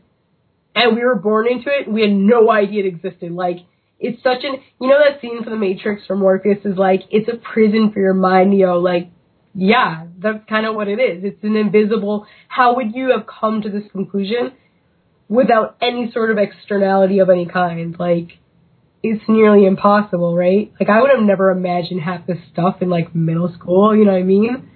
Yeah. And it wouldn't have occurred to me. And it is like, interesting because, like you're saying, your siblings, they kind of went along with things. Other people, you know, kind of went along with things. But for whatever reason, you kind of resisted. You went against the grain. You had this, like, compulsory sort of deep down feeling, not unlike The Matrix, where he's like, oh, you felt like something was wrong your whole life. But why is that? Why do you have that feeling deep inside of you?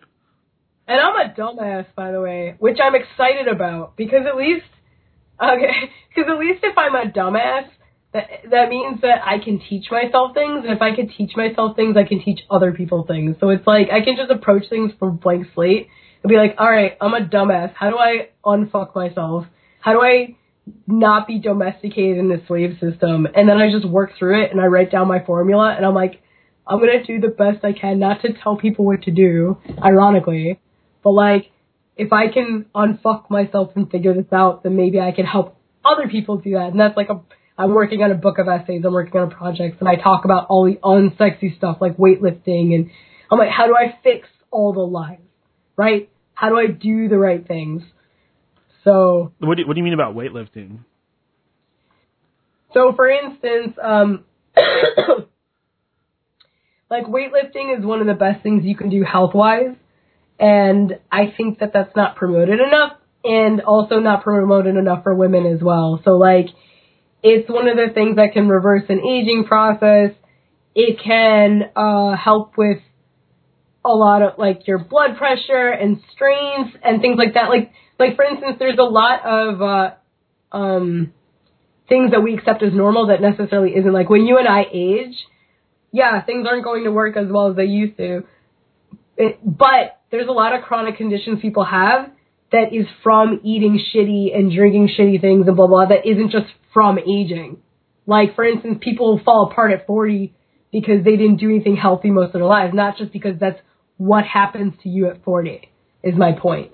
So there's a lot of things that we just take for granted as an organic occurrence when really there's better ways of doing things. And I'm against pseudoscience and quackery, which makes it really difficult because a lot of people that are like, all right, I don't believe in the slave system, I don't believe in government, blah, blah, I'm just going to grab onto astrology, or I'm just going to grab onto some other superstition. That's really frustrating. Like, it's so hard to be still and balanced and be like, all right, how do I find objective truth? How do I discern information? How do I not just grab onto another belief without being, I'm not a nihilist, but how do I take a step back from the things that people say and believe and understand stoicism and utilize that as a tool to discern information and to better myself. So that's an example. At what point in your life did you begin to have an interest in comedy? When I graduated college from 2012 and I worked for my engineering company, I used to listen to a lot of stand-up comedy. I've always liked stand-up. And for me, by the way, I think you'll appreciate this, coming from the left or a liberal or whatever, I always would find politically incorrect humor hilarious, but I felt guilty about it. So I'd be like, haha, like I found, like there were things like, even now I see individuals as individuals, right? I see averages, but there's generally individuals the most accurate thing. But like, I would see like a stereotype or something, and I would just be like, I don't know what to do with that information, because if I acknowledge that a stereotype is real, I'm a racist. But if I turn a blind, I can't deny reality, but does that make me a bad person? It was like a conundrum. And I'm like, I've always had a politically incorrect sense of humor, and I would laugh at the darkest things like Howard Stern and all kinds of stuff, and I felt so bad about it. And then after becoming, disillusioned with a lot of things, I was like, fuck it. I don't have to apologize for my sense of humor. And I listened to more comedy, and I went to live shows in the city and stuff, and I thought, you know what, I can do this. I'm going to go to an open mic, and I'm going to write jokes, and I'm going to do this. So I started getting a notebook and writing down jokes and performing at open mics. And if I bombed, I'm like, fuck it. There's no one's going to punch me in the face. I'm going to do it again. And so I would just write more jokes and stuff like that. So I love Bill Burr. And to me, it's funny because a comedian is seen as so trivial, right? They're seen as a jester and a buffoon. But they're actually historians, evolutionary psychologists. They're people who can take a window of time in history and throw it back at us and make us think. Like, they perform, and comedy is a tool, by the way. You can use it to brainwash people and hurt people. Like, that's what I used to listen to, Colbert and Jon Stewart and, bunch of clowns, and think it's funny. And then it's just kind of like, you can propagandize people with comedy and humor because it breaks down, their shield and their preconceived notions. Or you can uplift them, like Owen Benjamin. You can help them. You can get them to where they need to go. I'm sorry if that's a very abstract language way of saying that. But comedy is actually a wonderful tool for sorting out your thoughts and also for thinking of things in a different way. It's one thing for you and I to just talk or other people, but if you were to say, what can I do to make you laugh? That's a totally different thing. And not only that, but it's like writing music. It's basically writing music. You're writing formulas. It's like writing your own program. And Mark Passio had talked about people being organic computers, and I thought, well, like I mentioned previously, I'm throwing back a little bit, but it's because I realized I should have used this language that people are organic computers and we're brainwashed, but you can unfuck yourself. You can deprogram yourself and reprogram yourself, which is amazing. So comedy can help reprogram you. I love Gab. I love 4chan. I look at Gab all the time, and it has based humor, and it helps every time I look at based humor, part of the brainwashing kind of falls away. I'm not saying every base joke is true, but it helps just eat away at all the years of CNN. You know what I mean? How did you discover Howard Stern? My ex I mentioned that got me to David Icke, and Alex Jones was into Howard Stern, so I used to listen to it all the time. And it was way back in the day when he was funny. And I feel like everything over time becomes cancer, unfortunately. It seems to be a law. Yeah, I still love Stern, but I would say it was probably his glory days about 10 years ago or so when it was really super. Yeah, before Sirius Radio or Sirius XM or something. Yeah, the first 8 years or so of Sirius was actually pretty good because they had a whole news crew and stuff like that, and then it just kind of whittled down over time. Artie Lang left the show, who I think is hilarious. He's one of my favorites as far as somebody just on the radio and just laughing consistently at them. I'm a huge Stern fan, obviously. Like, he inspired me to do the show majorly. And I think the elites hate when we, laugh at them. And I think that's one of the most powerful things we can do, quite honestly. And I think that, people say biblically things like shield of God or stuff like that. I don't believe in the Bible, or anything like that. But I do see humor would be the equivalent of or the armor of God, so to speak. I think having a sense of humor really saved my soul from just being demolished in a sea of propaganda forever. I think it's something that kept me really afloat for a very long time, if that makes any sense. You are very opinionated, so I want to ask you this question, and it's a question for an opinionated person. What do you think of all this transgender stuff, the bathrooms, the men competing in women's sports, et cetera, et cetera? Do you have any thoughts on this whole social phenomenon? Opinionated means racist. Everybody's a little racist. Hey. It's subconsciously racist. Here's what I think. I think homosexuality, transgenderism, everything. Like, there's a lot of deviations in people that do exist organically. And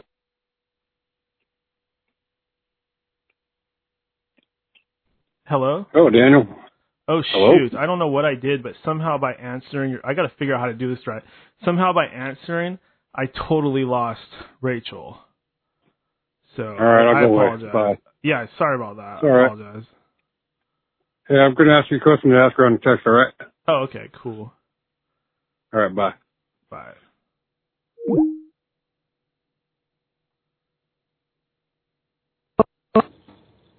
Hello? Sorry about that. Somebody was calling in. I tried to take the call, and I must not know what I'm doing because it paused you. So I got to figure this out. That was a huge disaster. But okay, I'm going to answer. Go ahead. He's going to text me the question, so we're going to get it. But go ahead. I'm going to answer your question, and then I do want to take calls. So I'm really sorry for taking so long. Like, there's quite a ground to cover, and I'm also trying to... We're about at 2 hours now, so I hate to rush you, but we're going to probably have to, get a move on, and end this within the next, 20 minutes, because we're already, an hour past our scheduled time. I'm so sorry, man. No worries. But I'd be happy to do this again with you sometime. No pressure. But anyway, I think that real fast, that homosexuality, transgenderism, there's a lot of, organic things that happen outside of a agenda, but I do believe at the same time an agenda exists. So I do believe that there's individuals doing their own thing, but I do believe that an organized agenda does exist in terms of transgenderism. I think that that's something pushed by the mainstream, and I think on the conspiracy side that ultimately falls over people sacrificing their children to Moloch. If, for instance, it's one thing if an adult's transgender and makes their own consensual choices, but a child that cannot make their own choices, that's under the stewardship of their parents, that is abuse. Sorry. If they're, 18 or in the right state of mind, however you want to phrase it, and can make their own decisions and support themselves, got it. God bless. That sucks. That's a terrible idea. But, okay. And I know that gender dysmorphia does exist, and that's a thing. However, we are looking at an agenda that is normalizing a specific type of abuse for a depopulation reason. That is my interpretation. So again, to summarize, there are individuals that exist outside of the system that do things that have nothing to do with the New World Order, but there is a larger agenda that's continuing on at the same time. Does that make any sense? Yeah, absolutely. It's a really hot topic, and some people are really sensitive about it, but at least for me, not giving children chemicals that do all kinds of crazy things to them and cause side effects, I mean, that's kind of a given. And the fact that they are giving them to any kids is just crazy to me. But again, it's one of those boxes you can't go near, otherwise you're terrible, hateful. Which is insane to me because it's child abuse. It's insane. And also circumcision is child abuse as well. These things that we normalize because it's such a part, it's part of that agenda, but also because it's such a way of signaling. People want to signal to each other their beliefs. So virtue signaling is a term that Geoffrey Miller, who's an evolutionary psychologist, uses quite frequently to describe that people want to signal their beliefs to each other. But it's like, man, what's the point in doing that if, you're not logical and rational and know what the hell you're talking about? It's just, I totally agree. It's unfortunate. It's a hot topic issue. Talking about it is worse than it actually happening. Hello. Like, us talking about it's more offensive. Us questioning it is more offensive than what the child is actually going through. Let me ask you this. Doesn't it seem kind of like anti-women, the idea of like men going into women's bathrooms or competing in women's sports? Well, those are two different things there. So, like, in general, the bathroom thing, I totally understand a lot of sides of that, and I agree with you, that's an issue. The sports thing, yeah, totally bunk. It's like, and you're going to have not only that, but it's dangerous too. Like, you're literally going to have women just beat up, because people feel like it's more important to value a social construction over reality because they believe that everything is subjective when it isn't. That's like the main line. And I will say, by the way, I just want you to know, like, my opinion is, I don't think it's so much that everyone's clamoring for these things. These are things dictated top down and just thrown at us every day. Like, a day-to-day person would be like, yeah, that's nuts, like, in general, but it's just that the media makes it seem like everyone's on board with this. Not only that, but when you have stuff like videos of people, like there's that lady that walks into GameStop, she's like, it's ma'am, right? I don't know if that's real. No, it misidentified me. You misidentified me like 50 times. Oh my God, I laughed so hard. But here's the deal. I think that there's a story and a fake video. I'm not saying everything's fake, but I think there's a contrived story for everyone on every spectrum. So for conservatives, they have their own. Did you know that person is a rapper? Yeah. Yeah, so I heard of I think that lends to the idea that might have been fake, to a degree. Right. Or the Jesse Smollett thing, like, I don't think he did that by himself and on his own. I think he was probably paid to do that. That's my own personal opinion. I don't have any empirical evidence to prove that. But I think that there are these news stories that are contrived to control us and divide us. And something I haven't gotten enough into, Zachary Hubbard from Gematria Effect News talks about Gematria, which is a numerical breakdown of how the elite kind of use a Kabbalistic system to control us, using algorithms and math pretty much in formulating headlines and other things. I own the book. I haven't gotten through it enough, but it adds another layer to how the control structure is created. Have you ever had anything paranormal or supernatural happen to you? The closest thing I can say, and I tend to be analytical in things. I tend to approach things from a scientific perspective with the caveat of acknowledging that I can't always use proof based on just sight, sound, taste, that kind of evidence. I've had sleep paralysis, which was scary. I've had nightmares, like, where, I wake up, I can't quite move, I'm freaked out, and that feels supernatural. I wouldn't call it supernatural, and to me, the term occult just means hidden, but, like, to me, occult also is old-timey for psychology. That's my opinion. There might be a supernatural element to it, but I mostly believe it's psychological. This is my opinion. So I've never really had a supernatural experience like I couldn't explain, if that makes sense. Sure. How about, another obvious hot topic is the whole coronavirus thing. What do you think about that? Is it made in a lab? Is it, what do you think's going on there?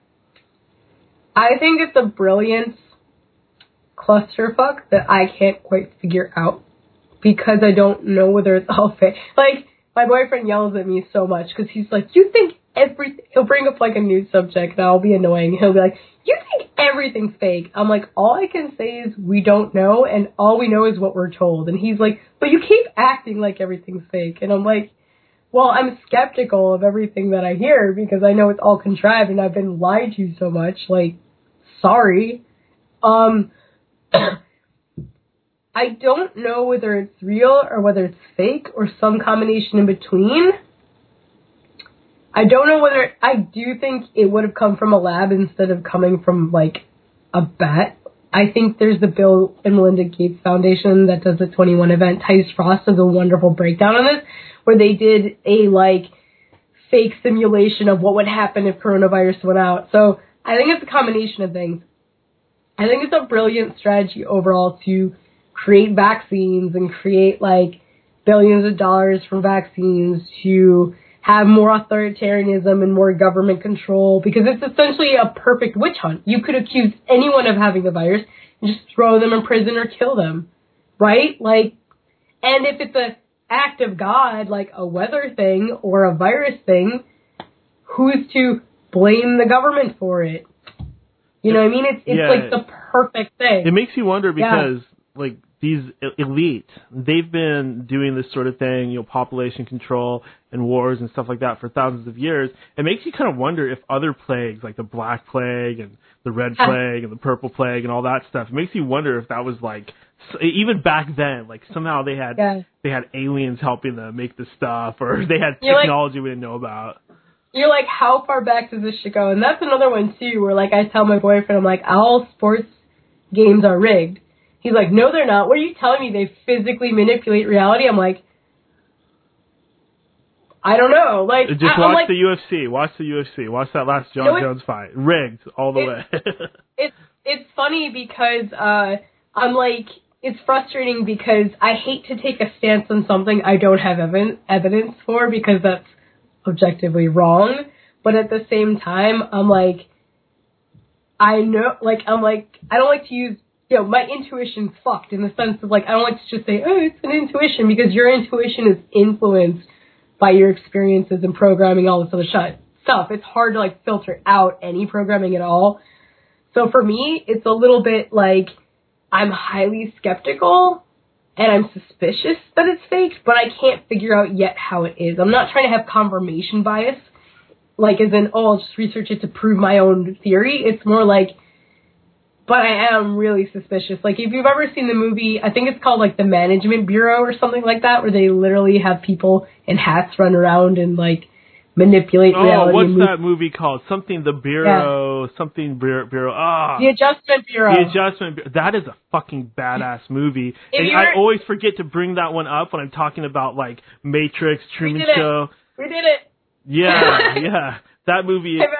That's there's truth in that movie. There is truth. Like, here's what I think personally, and again, like, I can't prove it. I think that's what happened. Like, personally, or like, I think they have a time machine and they just know how things are gonna end and then work back. Like the problem is when I try to explain it, I kind of spiral because it's above my pay grade. Like, I'm suspicious, but I'm a dumb animal. Like, I haven't figured it out. I just know I'm being fucked with, but I can't quite pinpoint how. Maybe they did not give us maybe they did not give us the right words and tools in our language to even communicate this stuff to each other. And what frustrates me too, this will blow your mind, this will predict. You and I have to use Hollywood as examples, don't we? Isn't that frustrating? Where I'm like, I have to say Truman Show or this movie or that movie because I don't have the words. I literally don't have the words to phrase it any other way. And how heinous is that? Yeah, you know, a lot of these stories and stuff are based on books. I never read the books. Like, I watch the movies. I mean, well, like, Minority Report is a really, really good one. But how frustrating is it? You read the book? No, I think I heard the book's way better than the movie, and I like the movie. Yeah. But anyway, no, I haven't read that book. But what's so frustrating, like I said, is, and it's that George Orwellian thing, which is if you control the language, you control the people. It's like, it's the only way for us to explain how we're being manipulated is through media and through movies. We're so fucked. Like, you understand? Because in reality, art imitates life, right? Like, in objective reality. But the kind of world we live in, it's constantly like, with the predictive programming, it's life imitates art, that they come up with these concepts first and then try to get people to fulfill them. So when they have like a fake shooting or something like that, and then they have whistles in the news, you know, to try to get people to copycat it and blah, blah, blah, it's because they want to make it a reality, if that makes any sense. No, that thing we were talking about with Bernie, they're doing it again. They're like they're releasing like all this old footage of him and making us like him, like, oh, he's a good old boy. Look at him sing, and you know he's for the people. But they're going to do the same thing. They're going to take all these new Bernie supporters and all the people he won over, and he's going to be like, vote for Hillary. Well, it's embarrassing because it's the same playbook over and over, and it's like, well, we're born ignorant. You know what I mean? It's kind of the same playbook with just different generations. It's embarrassing. But hey, we are getting kind of low on time, but I did want to ask you this, like, what are your plans for the future? I know you're co-host on this great podcast and everything, but are you planning to, like, do your own YouTube channel or go on your own? Okay. So I'll try to make it fast. So my own plans for the future is a combination of trying to sort out what the fuck this is with where we're supposed to go. So it's kind of like, I'm going to keep, co-hosting. I'm not going to start my own YouTube channel. Fuck YouTube. I'm going to write a book of essays. I'm having several art shows coming up. And I'm trying to reach people through my art. Like, what I'm thinking about doing for my art show coming up is having my art on the walls of this cafe. And I'm going to make a list of printouts for people of links and sources and things like that and say, hey, here's some info about me. Here's some interesting things. And if you want to learn more, look down these rabbit holes. Like, like Larkin Rose talks about Candles in the Dark is basically like a seminar someone can take, which is basically how do you reach people that believe in something completely different than you, and how do you deprogram people in a way that's not going to scare them off and stuff like that. I'm going to keep writing comedy to reach people. I'm going to go to anarchy festivals and try to be amongst those people and free thinkers, and even maybe I'll come across statists and try to talk to them. I think I'm going to try to use myself as an example, which is I'm going to try to figure out how to problem solve this whole slavery thing and unfuck myself from all these lies and programs and figure out how I'm supposed to be living my life. And from there, I can create a guideline for other people. Not to tell them what to do, and it is so individualized, but I can at least, try to live the kind of life that I'm espousing and try to live as close to my values and philosophy as possible. I'm going to keep learning how to make soap and how to grow mushrooms and I'm interested in homesteading. Like, that's something I want to do. I want to have all the things that Owen Benjamin has. It's just like, you can send me some of those. You can send me some of those mushrooms in the mail if you want. Non-psychedelic. Oh, you're gonna grow mushrooms to cook. Well, I'm a cook, so I can appreciate that. Well, but what I'm gonna do, I joined a prepper group. I do bushcrafts and hiking and things like that with them. I'm trying to I'm like, oh shit, I was lied to my whole life. How do I rectify this? I'm trying to learn all the stuff that is useful and good and moral that I wanted to learn. I'm like, oh fuck, learn self-sufficiency. So how do I take care of myself while helping other people get free from the servile society, while helping make the world a better place and the kind of place that I want to live in? So those are all the projects and things that I'm currently doing. Again, going to those anarchy festivals, trying to reach people, trying to learn how to do things for myself so I can teach other people, all the organic stuff we're supposed to be doing, and working through my own logical fallacies and all those things simultaneously. Because when you don't have anyone telling you what to do and you're responsible for your own life, what do you do with it? That's the question that I'm basically trying to get after. Okay, I got perfect sense. I got that question from Al, if you're ready for it. Yeah, yeah. So his question is, he says he agrees with a lot of what you're saying, but what he's wondering is, without a government, who's supposed to protect us from predators like murderers and rapists and child molesters and thieves? Okay. So here's the deal. So government is just organized murderers and rapists and thieves in suits. It is all those things. Because government isn't a magical entity. It's a corporation run by a bunch of individuals. Individuals that are either stupid or have ill intent. Usually ill intent. And they're child molesters. Oh my goodness. My goodness. That's what I want to say to people is hey, do you believe pedophilia is wrong? Oh, you do, right? We agree on that. Do you think that pedophilia should be our kings? They'd be like, what? You realize most of them are pedophiles for all kinds of reasons. But to answer his question, one, everyone should be able to operate the right of self-defense. You should be able to have a gun and defend yourself, right? Number two, you could hire, privatize things. You could hire your own mercenary. You could hire your own police force if you wanted to. And, other people could chip in. A community, for instance, could have their own private militia. Everyone in your community could have a gun. If they wanted to have a border, they could, although generally free-thinking people, want to be with freedom of association, not necessarily have borders. But everyone protecting themselves, being responsible for themselves, could hire private militia. There you go. The police that are here are not here to help, and are not your friend. As dictated by the Supreme Court, they're there to enforce code. They don't have to protect you. That's, the truth. The reality is we're responsible for our own protection all the time. Whether we can afford it or not, or, people could maybe have a charity to help chip in or things like that. So I don't have an ideal answer all the time, but the system that we have is not your friend and for your benefit, if that answers the question. And I do have another question. Andy from the chat, he just wants to know where he can find your podcast. So he can reach, I co-host RTR Truth Media. I think I sent you the link on Twitter and a DM or something, the specific link. But if you were to Google RTR Truth Media, it'll bring you to Tom Lakota's site. And it's also under Republican Broadcasting Network, which is what it's played on. And that is on Sundays at 1 to 2 p.m. Eastern Standard Time. And then I think 10 to 11 Mountain Standard Time or Pacific or something like that.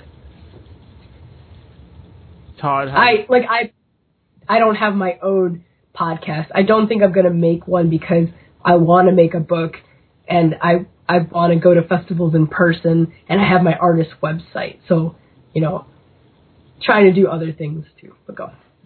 Todd says you crushed the interview just now. I don't get voted off the island. I get to live. No, I don't know. Thank you, Todd. I really appreciate that. And crushing, there's a lot of good Owen Benjamin terminology. I appreciate. And in closing, Rachel, I do want to open things up one more time and just let you go ahead and jump back on the pulpit and just say whatever you want to say to my audience out there, and just go ahead and follow that up with anything at all that you would like to plug, anything remaining. Okay. So I do want to plug a few things. I have my own artist website, www.amartastudios.com. That's AMRTA studios.com. I do want to say that thank you so much for tuning in, and I think it's wonderful you have listeners that care about the truth. I would say it's super important for us to pursue the truth in order for us to have right information, right action, and a good life. And it's important for us to put our egos aside. Egos are super important. They're a part of you, but knowing when to put it aside and admit when we're wrong, which is something that's difficult. And also, you should expect solutions from news people in the sense of it's wonderful to consume content, but make sure you're doing something in your day-to-day life to make your life better, because otherwise that content just becomes another form of infotainment and fear porn eventually. So ask yourself the question, what am I doing in my daily life am I living in line with my values, and what am I doing to help give myself freedom and other people freedom, and understanding, taking it a little beyond freedom, how can I make the world a better place for everyone to live in and be a part of and be proud of. So I'm going to quote Julia from Brave the World, that she says, do what is hard and do what is right. And not to be cliche about that, but that's a really good guiding stone for a lot of right action in the world. So try to figure out how to undomesticate yourself, not take orders from other people, and think for yourself. And it is going to involve a lot of pain and a lot of work. And ever since I became an anarchist, I have to use my brain all the time. Which I can't operate on autopilot and get away with anything. It doesn't work like that. So Check out Vonu Podcast. My friend Shane runs a wonderful podcast. Vonu, VONU podcast is short for voluntarinist. And it talks about the servile society and all the what next, which is what I'm so obsessed with. Once you figure out the government's bullshit, once you figure out you've been lied to, what do? Where do you go? Right? Like, how do you live your life? He's so good on that podcast about being organized and doing wonderful interviews and talking about autonomous zones and the second realm and how people can really do things differently and creatively in their lives. So it's something I infinitely appreciate. Again, don't fall for the Nicholas Fuentes and the people in the nice suits scaring the shit out of you for Israel. It's like, yeah, there's real things out there and that's absolutely true. But what are you going to do about it? Right? If you're not going to sit there and take it just on a TV screen. It's pretty much something else to think about. So, any more questions? I hope I answered that. No, that was great. Like Todd said in the chat, you definitely crushed it tonight. I had a great time. You were on for 2 hours, went by pretty quick, so it must have been pretty good. Rachel, like I said, I enjoyed having you on, and definitely would like to catch up with you in the future. You have a lot of great opinions, a lot of great philosophy to talk about. You're very knowledgeable in the conspiracy field. We can bring you back and see what you're up to, or maybe even bring you in for a debate or something like that. Yeah. By the way, I want to say real fast, the next time I talk to you, I want to ask you questions and get to know more you. This episode was kind of about laying the foundation of my background and how I came to be where I am. I hate talking about myself. It's gross. It's like, bleh, but, because I don't like being egocentric. But, you know, next time we talk, I want to have more back and forth dialogue. Sure, style and we can get into it. Yeah. I do interviews, so if you ever want to interview me, I'd be totally down for that. You'll definitely find out how loony and crazy I am. By the way, I just want to say real fast, I love, there's a part of me, even though it's the New World Order and it's so scary, I love problem solving and figuring out puzzles and analyzing and being having crazy, I love hearing conspiracy theories. I love hearing, have you heard of the Higher Side Chat? Oh yeah, I know Greg. He's an acquaintance. Yeah, I listen to his chat all the time. I enjoy hearing different things outside of my own echo chamber and worldview to question my own. And I love, hearing those things. For flat earth, for instance, I don't necessarily believe the earth is flat, but I love hearing about it and, engaging in that and hearing other people be excited about that and sort of, let's talk about the various theories of things. I think that's super important. So, I think that's, awesome. But, yeah, no, thank you so much for having me. Sorry about going over time. There's quite a lot of ground to cover. And thank you so much to your listeners. And thank you for the service you do, pursuing truth and trying to help people figure it all out. Yeah, absolutely. I do appreciate everything you just said. And, really, I thank you. It was a tremendous interview, amazing discussion, and a little bit different. One problem we have with this show, it is almost all guys. I have trouble finding female guests that are engaging and interesting, and I hope that doesn't sound terrible, but it's just kind of the reality of the show that I do, and I appreciate you coming on and having a strong opinion and a strong perspective. It's just really, really different, and I noticed the listeners are already giving good feedback, so just a bunch of home runs. Cool. And by the way, I'm totally open to criticism and people being fuck you in your face and you're wrong. Okay, just at least engage on an honest level and say if you don't agree with something, because sometimes I've learned things from talking to people I don't agree with, or it reinforces what I thought before, and if I can't argue my point, then there's something wrong with what I believe, and I just want to say real fast, yes, there are more men than women in the truth movement, but like I mentioned much earlier, that's kind of partly by design in the sense that and we're going to talk about averages because people are individuals, blah, blah, blah, disclaimer all over again.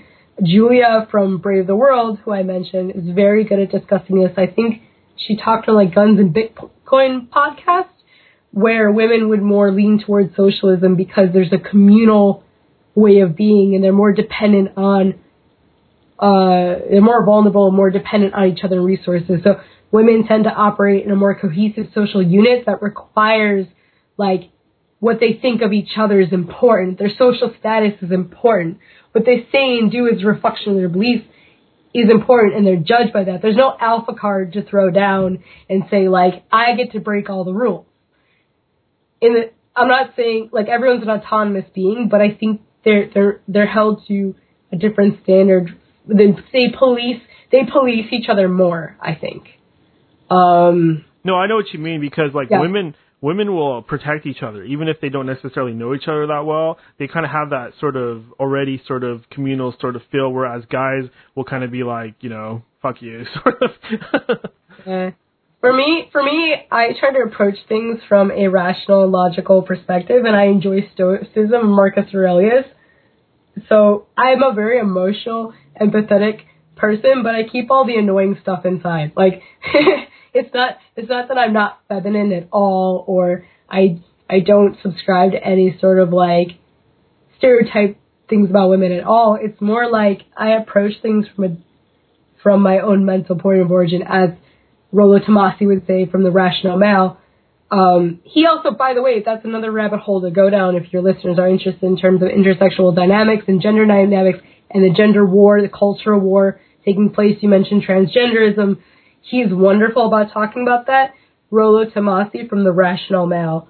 And that's part of the Manosphere Red Pill, but he's part of the authentic truth-seeking portion of that, not just like the people that are there to make a buck by telling people how to have game that's based off of something that they made up or something.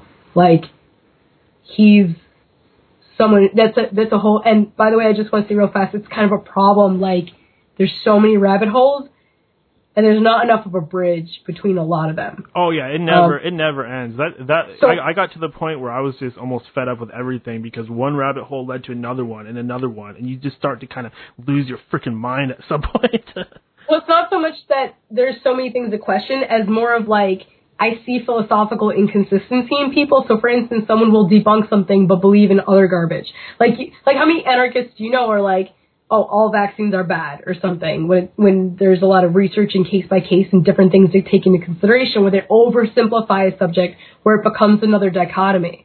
It's hard to censor and not do that. No, I know completely what you're talking about. Yeah. An example I can bring up, this whole thing about the planes during 9/11 being holograms, I personally don't believe that. And people like, I heard about it. Because that's sort of what everybody believes. No planers. I get so frustrated, 'cause I'm like, no, they weren't holograms. Why do you believe that? Because somebody said it looks like a hologram? That's all the evidence you have, is it looks like a hologram? Yeah, to your listeners, it's hard not to get caught up in the minutia of the details and be like, shut up, Ryan Doss.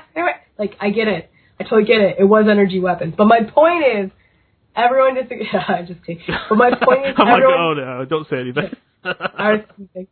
But my point is, we need to stop, like, and by the way, I'm not talking about fake liberal, like, adhesion, because that's what the New World Order does with globalization. It's a fake, like, accept everyone, have no judgment, and everything is subjective. I don't mean like a fake coming together, but it's like a genuine. Sometimes we need to take a step back, stop arguing about the details of a false flag event, and be like, okay, I'm sorry, like, we're generally around the periphery. Yeah, you know, the weird thing, the weird thing about it, like you said earlier, is like it's considered to be acceptable in the way that everybody thinks for some of this stuff like male athletes and female sports. But if you went out and actually asked people, I don't think anybody would agree to that. It's crazy. And I tend to see myself, like, even when I was a liberal, I would have thought that was crazy. Like, there's a line. Like, to me, I'm like, there has to be a line, right? Like, at what point do you go, oh, people have the right to be crazy and do whatever, but as soon as you lie about objective reality, that's going to upset me. Like, I'm the kind of person where if someone was trans and they're like, call me Mal, I'll be like, okay, I don't care. That's what you want to be called. I get it. Whatever. But, like, as soon as they start saying that science, like, that there's more than one, you know, sex or something, like, that'll bother me. Like, once they start, like, lying about reality in that sense and trying to change books and stuff, like, where we have a problem. Like, that's, does that make sense? Yeah, no, it does, because, like, when they tell, if somebody went up to a little boy and said, you can change into a girl, that's not really true. You can take hormones that, like, do certain things, but can you actually change your gender? Well, not really, not as much as the impression that you're giving this kid. So in a sense, that is kind of lying to them. Yeah, well, here's a really important line that your viewers can take away that I think is incredibly helpful, is that in addition to freedom, the most important thing is truth, because without freedom, you can't pursue the truth, and without truth, you can't come to freedom. Like, that's pretty much it. It's pretty much truth, freedom, the non-aggression principle, like all those things sort of glued together. Dan from Overwatch, by the way, does a really good job, Overwatch Project, does an amazing job of taking all the different theories and trying to sort out what is objectively correct based on logical fallacies and philosophical consistency. It's really, he's one of the few people I see who does that, because again, there's people who will be objectively, like, they'll be wrong about something, and it's frustrating because sometimes the best thing we can say is I don't know. Like, it's easier to debunk something than it is to say what happened, and that is incredibly frustrating, because it's like, you and I want to, like, we need closure, like, we want to know how the hell they pulled this whole thing off, right? Like, so many things, but at the same time, it's like, we're never gonna know 100%. Like, that's so, like, it's, and we have to move on from it. We can't stay there. Just like with drugs can be a tool to learn and grow, but you can't stay there. You know what I mean? Like, you can't just get stuck there, because that's what'll happen is people, like when I mentioned co-hosting RTR Truth, we talk about the news, but I try to sometimes reroute it and talk about solutions and things so that our audience isn't just constantly like edgelording, stuck on this fake conservative and that fake. It's like, okay, the system's fake. What do you do now? You know. Before I let you go, I do want to ask you the big question: Is the Earth flat? I personally think that it's either a hologram, kind of the whole illusion of Maya. At its fundamental core level, I do think this is all like either electricity instead of matter, or like something like that. But the way that we interact with it, it becomes physical, right? I would say in the physical sense, I do think it's rounded. I do think at the same time NASA does lie, which doesn't help. And I do think it's rounded based on how like radio waves and stuff are interfered by the curve of the Earth. But at the same time, who knows if it's, not to be solipsistic, if it's a simulation or something. And I think part of the reason people are so obsessed with the Earth being flat is the idea of it supporting the Bible, and it's supporting the idea of God's existence. I know I'm tangenting here, but to me, like, even if you were to say there's a creator or whatever, I don't think there's anything to say that the Bible is empirically true. Not that it can't have truth in it, but it's almost like we don't definitively know what the Word of God is because man has always written it down, so there's a problem. You know what I'm saying? No, that's perfect. That makes a lot of sense. I thought you said it strangled me. No, yeah, you're totally right. I mean, there is a strong, I would say, faith side to a lot of the flat Earth stuff. I think that you do have a strong contingent there of people that are like, this proves what I believe. So I'm going to stick with this. I will admit real fast, I apologize for being high maintenance to listen to because people have to think when they listen to me, and I'm sorry. Like, no, that's perfect. This is End of Days Radio, and it's all about getting your mind blown. The more sometimes if I don't bring people content that blows their minds like constantly, I can never live up to the standard. Like, people just want to have mind blowing shit all the time, and I can never live up to that because that's what they expect now. And not that I'm right about everything, but ever since, like, I left college and institutionalized education and became an anarchist, I started teaching myself. My, education level went up exponentially because I managed to catch up on a bunch of conspiracies, like other things, because I was like, well, what is the truth?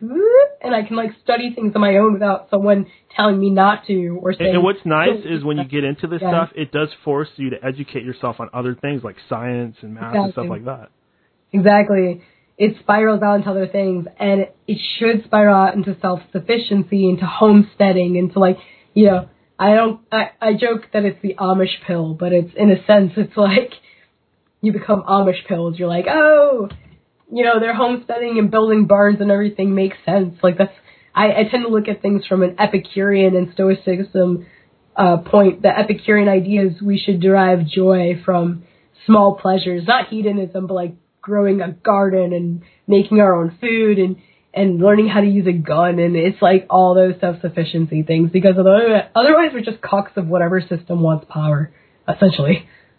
Well, we're going to have to get into the Second Amendment and guns and robots and all the things that we didn't talk about tonight next time we get together. But until then, I do want to thank you one more time for joining us, Rachel, and I wish you to have a great immediate future, and we will catch up. We will catch up later.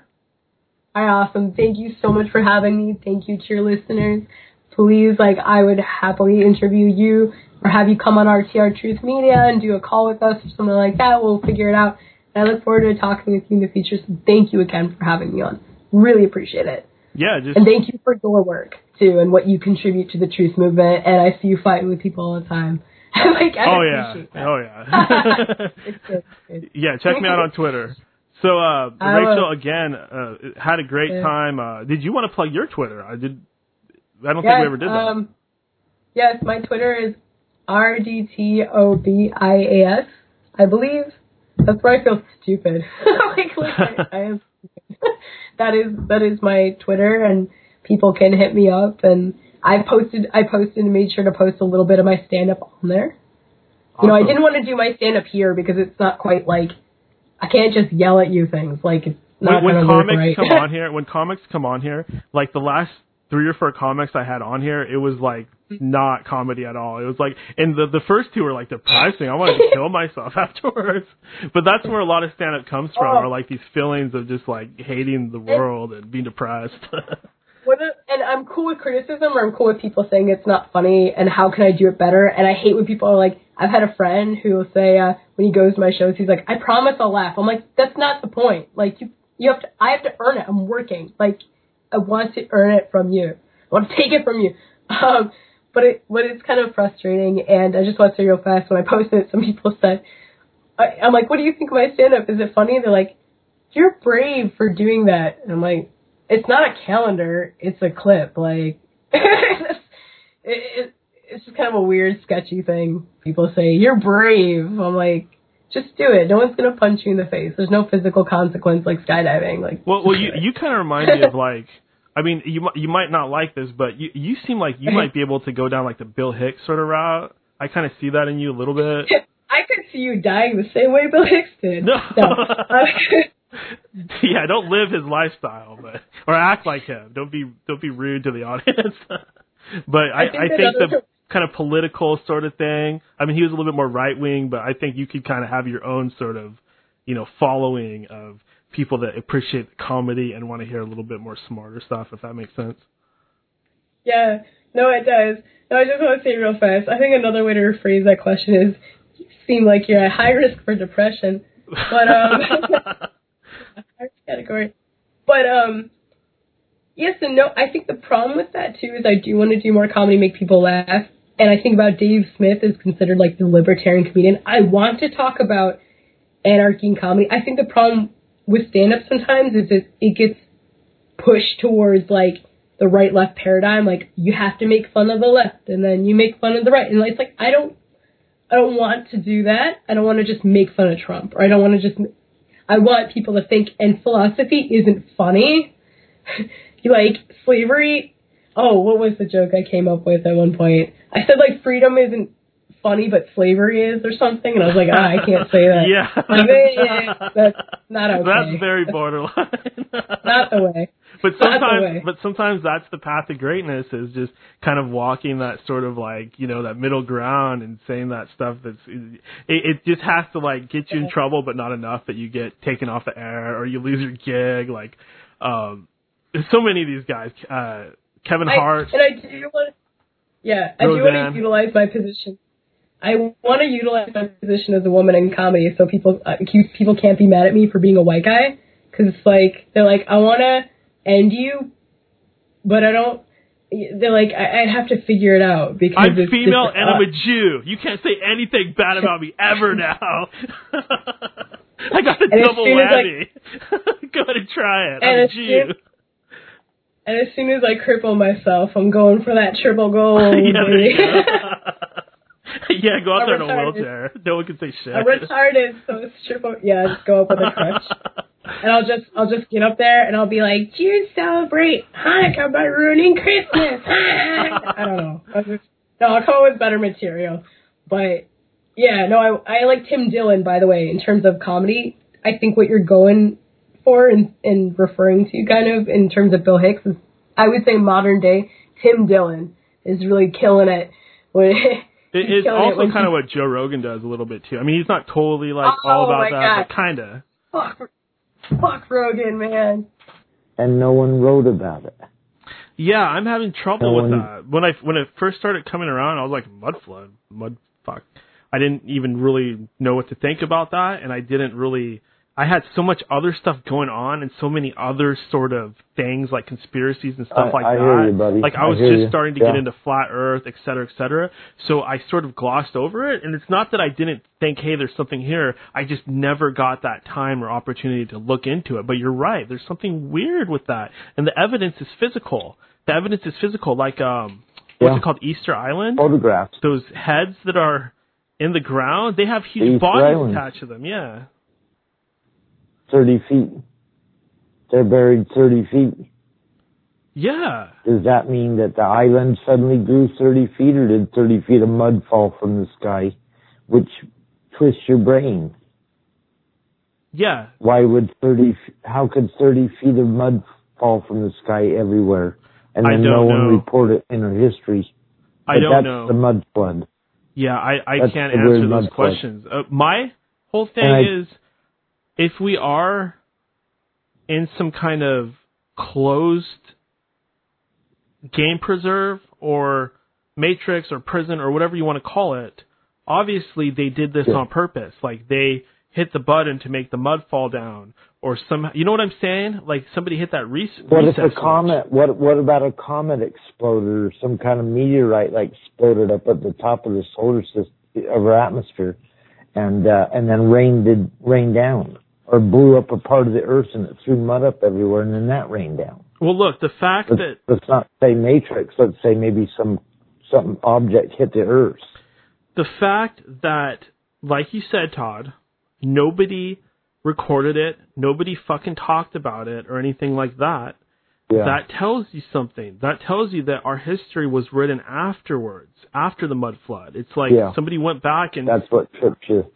Yeah, Max Egan, he came on here and he's telling me the Roman Empire was probably fake. And I mean, you know me, Todd. I love Roman history. I mean, I'm not a huge buff on it, but I love that stuff. The eagles, the armor, we sit and centurion. debate back and forth about ancient Rome and history and Christianity and all that. Yeah, we sit and do that. Yeah, I mean, I love the whole Roman thing. And for me to accept that there was no Roman Empire, that's depressing to me because, you know, what happens to Gladiator? What happens to this? What happens to that? That's a fucking huge bummer, but it very well might be true. We know that the Christianity thing... It's a strange idea that history may be shorter than they've told you, and it might be more manipulated closer than to our present date. Well, just like they did the whole thing with the Council of Nicaea and the condensing of all that they've told us about. Yeah, just like they did that with the condensing of the books to form the Bible and all that. Maybe it goes beyond that. Maybe they also wrote this whole prehistory and they made up all this stuff about a Roman Empire that never existed. Maybe the only Roman Empire was the Holy Roman Empire, and that whole history beforehand was just something that they kind of constructed. Or maybe they've added 400 years to the calendar. Maybe they've used, think about it for a minute, the whole world's run by 3 different belief systems, 5 different belief systems, the whole world, spiritual belief systems. Doesn't that sound like a giant control mechanism? Yeah, that's kind of what I'm starting to feel. Like, I told you about my whole theory. It's kind of a joke and kind of a theory. I mean, I'm not planning to go Hollywood with it. Yeah, the Technodome, exactly. That's this thing, this AI or whatever it is. We're inside of a closed system. There's a lot of electronic devices involved. And this system or this thing, this robot we live inside, it wrote our history. And it's just presenting just a false sort of world and a false history, and it, just like if we go and play a video game and there's a world inside of there and it has a backstory and all of that, like if we watch Lord of the Rings or Game of Thrones, there's a whole backstory and a history there, or Star Wars, there's a backstory and a history. Doesn't mean it's real, it's just a fake backstory and history. That reminds you of the popular movie where the girl's fighting. The girl that's fighting in the arena. I can't even remember. Is that show. Battle Angel Attila or something like that, or? No, the popular movie. They made 5 of them now. Oh shit! That has a woman fighting in a ring. No, all the people are fighting in the show. The girls, the guys. They bring the youngest. They pick them out of their village. The Hunger Games? What was the name of that show? Hunger Games. Hunger Games. Oh, yeah. That's Hunger Games. Predictive program. I've never seen it, but I've heard about some of the stuff that goes on in there. My wife got into that story before I ever knew what it was, and she's like, this sounds like what you're talking about. And I'm like, oh, really? What's that? And, watch the Hunger Games. You're like, yeah, that kind of looks like what these guys would probably love to have happen. Yeah. The people that run the world. Isn't there some kind of dome in Hunger Games? Something like that? Or am I mixing it up with something else? Yeah. No, there's a computer thing over the top of the... So there's a Technodome in Hunger Games. There's a Technodome in Hunger Games. There you go. Yep. This fucking thing appears in so many different movies. He has cameos in all these different movies. Technodome. As each person gets killed in the Hunger Games, it lets the other players know one person's been eliminated, because it's all about who's going to rise to the top. Because your village will get more food next year.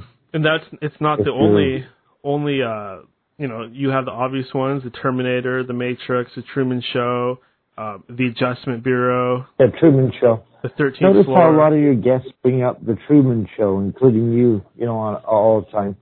It's kind of like the Truman Show, Daniel, where he wakes up and realizes there's computers, some simulation all around him. Well, Truman was played by Jim Carrey, right? Show. Truman Show. I never saw it. Never saw it. What if it turned out that Jim Carrey was like really Truman, and we're all just like actors, and we think we're real, but the only real person is Jim Carrey? And that's why he acts so weird. That's why he makes faces and he's all like, yeah, because he's just freaking out because he knows he's in the middle of a Matrix or a Truman Show. Mm-hmm. That's the stupidest idea. That'd be weird. That'd be weird. Yeah. One of my favorite I love movies. your guest, Rachel. Have you seen the Todd? Hold on. Rachel back. Todd, hold on. Yeah. Have you seen the Ace Ventura movies? Yep. Aren't they fucking hilarious? So funny. So you're a Jim Carrey fan? I love that first one. No, I'm not a huge Jim Carrey fan, but that first Ace Ventura was hilarious. That's pretty funny. What about the second one? I don't even remember the second one, actually. Oh, man, you got to see the second one. It's so funny. Go on. No, there's nothing else to say. I'm just saying watch. What was the funny? I don't want to ruin it for you. Well, just watch it. Everything that's funny about the first one, right, it's like times 2 in the sequel. Well, the first one was classic. It had that beautiful actress. Yeah. What was that beautiful actress? That was in Blade Runner. Oh, shoot. I'd have to look that one up. I can't remember her name. So beautiful. Back in the 80s. Daniel, before I let you go tonight, it's Valentine's. It's Valentine's Day. Yeah. It is Valentine's Day. Did you give a Valentine's to someone, buddy? Courtney Cox.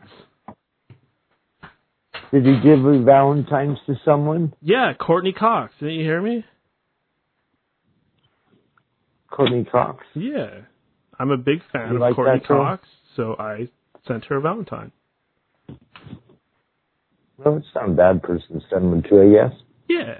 And I also sent one to Jennifer Aniston and Scarlett Johansson. You might piss Brad Pitt off there, buddy. Oh, yeah, I do not want to fight that guy. He could kill me in one punch. He do a flamethrower, yeah. Nice. Yeah. But actually, that was Hollywood. That was Leonardo that had the flamethrower. It wasn't. Oh, yeah. He was the stuntman. Pardon me. And what about that movie, Todd? Let's talk about that movie. Let's talk about that movie for a minute. Yes. Did you like that or not? Yes, I loved it so much. You remember Max Cole, right? You loved that. You remember Max Cole? Oh, I love Max. So I love Max. Right after, Max. We all love Max. So right after I watched that movie, Max. I was texting Max Cole, and I was like, Max, Tarantino's back. This movie's a shit. This movie's a shit. It's so awesome. Did you, blah, blah, blah. Did you see it in the theater? No, I just bought the Blu-ray. I didn't even read a review or anything. Oh, yeah, me too. I saw it on TV. Tarantino, Brad Pitt, Leonardo, I'm buying that. Forget, even reading a review. You bought that fucker straight out. You didn't even rent it. You just bought it. I just bought it. Oh, yeah, go on. Yeah. Go on. Like I said, Tarantino is back. That movie is like the quintessential fucking awesome movie of the year or the past 10 years, if you ask me. I love how they were rolling through California in 1968, showing you old advertisements. It looks so real, you know? Yeah. How it would look back then. The people, the music.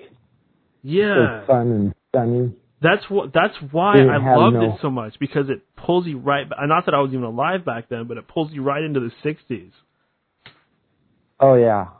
Such a great recreation of the time period. Yeah. The only thing, my one criticism is the Bruce Lee stuff kind of rubbed me the wrong way a little bit, because I know he wasn't really that much of a jerk, but other than that had to be like the perfect movie. Then I'll give you my criticism in a nutshell why I didn't like it. I kind of thought before I saw it that they were going to tell you about Charlie Manson and what went on there. Mm-hmm. Because that was one of the craziest, almost a cultural changing situation with Charlie Manson killing those people and the crazy cult. I thought they were going to tell you kind of how that went down. When it was over, I realized that it was just a fiction. And then I'm like, and then I realized the movie's called Once Upon a Time in Hollywood, which means it's all a fiction.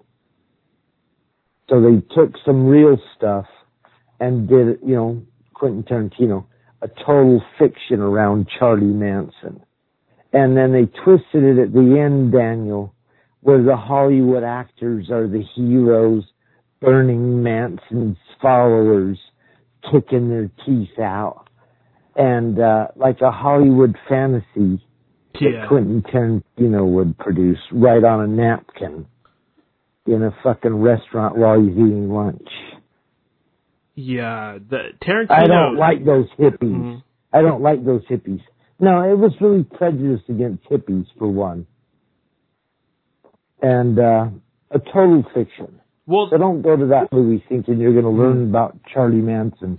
Well, we got to take into account that the Manson murders were pretty much what stopped the hippie movement. That was the end of it, because the hippies, they were cast in an extremely negative light after that, where before they were peace and love.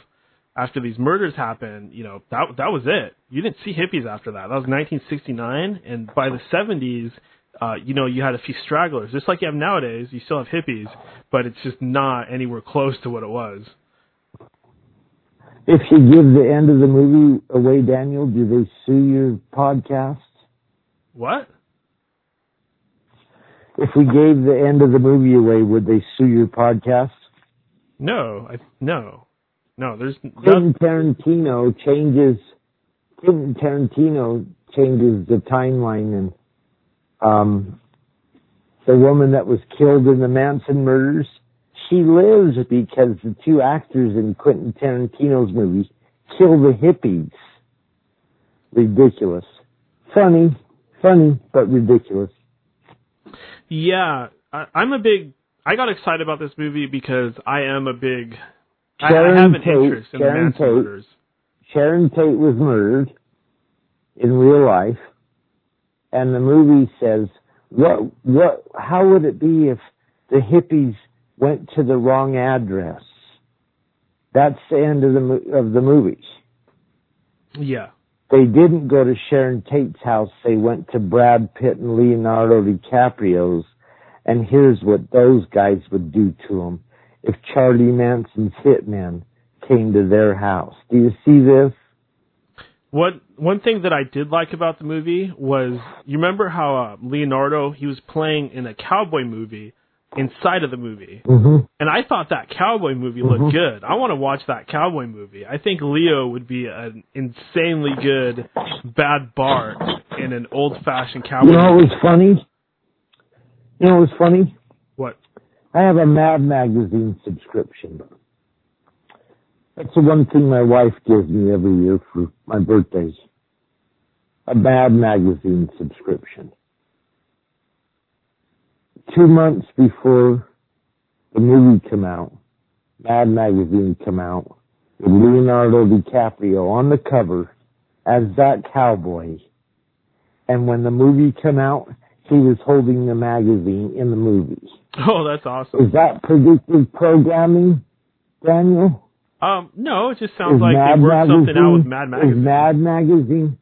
Mad Magazine's working something out with Tarantino. Yeah. And that's all good because you like Tarantino, you like Mad Magazine. Who doesn't like Tarantino or Mad Magazine? You'd have to be out of your mind. Yeah. Pretty fucking funny. Kind of like your show. No, I get why some people don't like Tarantino. Like, everything he does is not gold. There's things that, I mean, not all of his movies are up to par, but this last one was just as good as his best ones. Oh, dude. One of my all-time favorite movies, Death Proof. Death Proof. Yeah, that's a good one. Tarantino. That's the one about the cars, right? The girls that turn things around, the psycho driving the car. Yeah, that was... And Kurt Russell plays the guy that's picking up the girls at the bar. He's like, hey, baby, I'll give you a ride. That's classic Tarantino. That's classic Tarantino, He's Todd. all locked in. Yeah, you're expecting one thing. You're expecting one thing, and he gives you something completely different. Uh-huh. And yeah, it had Kurt Russell in there. Go watch Death Proof. Yeah, Kurt Russell. Best performance. And whoa. Yeah. Go watch Death Proof if you haven't seen it. Yeah, watch all of the Tarantino movies. Like, start at the beginning. Start and at if you Reservoir want to see some hot girls, some hot girls in that movie. Isn't Eliza Dushku in it? Yeah, it's got that one girl that's suing Harvey Weinstein for taking advantage of her. Oh. Let's get off. Yeah. You know that, you remember the one, Daniel? I forget her name. The one that really started saying, Harvey Weinstein. I forget her name, but she was in... Rose McGowan? I don't know. A Tarantino movie. I'm not sure. There's so many that have been accusing him, and I can't even remember who exactly. But there's the Rose McGowan. Rose McGowan. Is it Rose McGowan? Boom. Oh, okay. It is Rose McGowan. She was in Planet Terror. Beautiful. And she was in Death Proof. She's the one that Kurt Russell kills in the movie Death Proof. Yeah, Rose McGowan is in it. Yeah. Super hot. Yeah. After Harvey Weinstein got done with her in this whole legal process, she's looking a little... Yeah, I get a little mixed up and I forget who's in what, but Death Proof has Zoe Bell, Rosario Dawson, Rose McGowan, Mary Elizabeth Winstead, Kurt Russell, and et cetera, Eli Roth. He always gets a lot of good names in his movies. But she's the one dude that said Harvey Weinstein hired a Jewish secret security black ops group called the Black Cube to smear on that subject. She said that... Did you see that in the paper? Okay, hold on a second. She's saying that there is a group called the Black Cube that has Black Cube. And what they do is they smear people's names. They're like they're like evil find publicists. everything they can find about you, and then they make it look like they just kill you in the press and everywhere they can, and you don't even know they sent people to your house to pretend to be your friends and interview. That is crazy. I didn't know anything about that. That's interesting. I'm glad you brought that up. You didn't hear anything about that? I read. Yeah, it's hard for me to keep up on everything. You know what, Rose McGowan's the only one that's still pursuing the black cube. The Israeli, they're not, don't call them Israeli. Just call them ex-Mossad agents that work for a private company. So this is tied, wait, hold on. This is tied to Israel?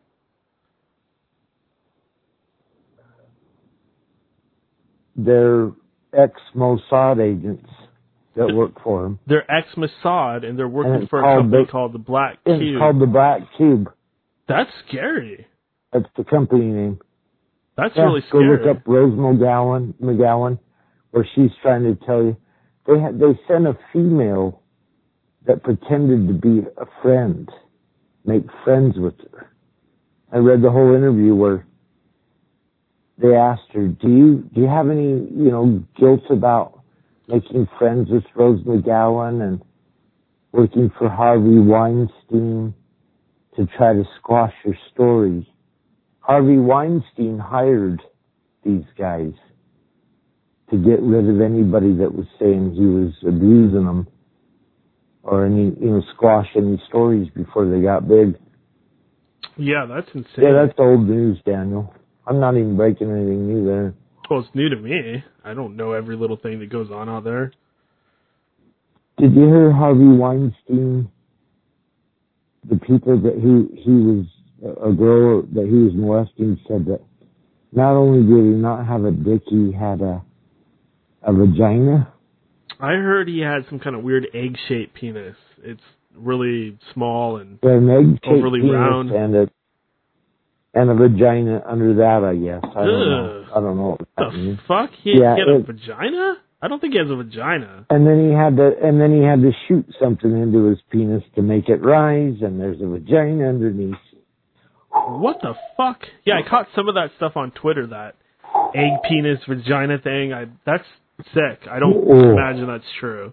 I don't know if it's true. If it's not true, sorry, Harvey. But there's another side of it, too, because weren't all these women entertaining Weinstein because of what he could do for them, and they could become huge Hollywood actresses if they played along with his perversion? I mean, you know what I'm saying? Like, doesn't it kind of take two to tango? The other side. You wanted to be famous. He wanted a blowjob. Something like that. I wouldn't justify or get right or wrong. I wouldn't. You know me. Who just called in? Isn't there another topic? Who just called in? Who's there? Your guest. Hold on, Todd. Your guest brought up some Todd, hold on a second. Stuff. Somebody else just jumped on the line. Who's there? This is Al. It's Al. We got Todd and Al. Double feature. I want to add to what Todd was saying about Harvey Weinstein. One of the girls in court testified that he had a little nub for a penis with no testicles, and there was a vagina underneath there in the middle. He did a palm plant on his face, like, I can't believe he fucking told them that. This happened in court last week. So he kind of acknowledged the fact that he has a weird penis. He's a hermaphrodite. He might not even be a man. He might be a big fat girl, yeah. He's got both genitals. He's got a little nub for a penis and no testicles, and she testified that he's got a vagina underneath it.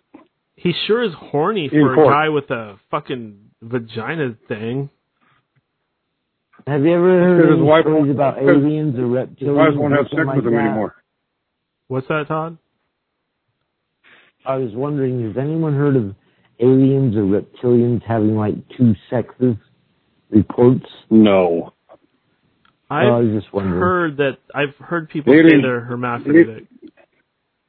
Alien greys have no sex organs at all because they're clones. The gray aliens don't have a sex organ. They're clones. They're grown in a laboratory. So you can't screw a gray because they don't have a dick or a hole. No. They're grown in laboratories. They're clones. That's why they have no emotion. All right, then. And what about the other aliens? That's a soundbite right there. So you can't screw a gray. Well, there's other aliens that do reproduce sexually, but frickin', reptilians are frickin' laid reptilians come from an egg. The reptilian females lay an egg. All right, then. The majority of plasma that's collected. I'll take care of it and raise it as my own. Well, the majority of plasma that's collected at plasma centers is actually used to make formula for reptilian babies. Did not know that. Blood. They take the plasma and they use it to mix with other things to make formula. Eggs. Well, reptilians after they hatch. Reptilians drink blood. Like, they eat human flesh and they drink blood. You're going to drive people away from blood banks. Be careful what you're saying here. I don't give a shit. Fucking my plasma's poison to them. I got banned from them because I was killing their fucking babies. Why you killing people out? Banned because I was killing their children. It turned out my plasma was poisonous to them. Interesting. Well, I'm banned for life from going to any plasma center. All right, then. No, but don't discount what I was don't discount what I was saying because Trump just announced the Space Force. We're getting ready to spend a lot of money on the Space Force. A lot of money above board. Not the secret money that we've been spending since the 80s.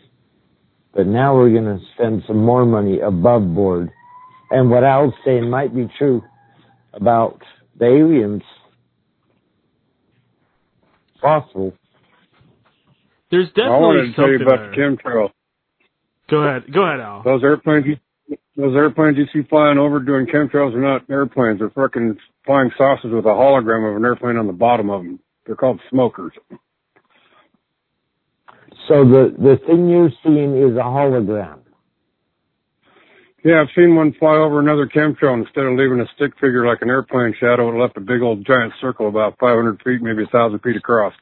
So it's a hologram that looks like a ship, a plane?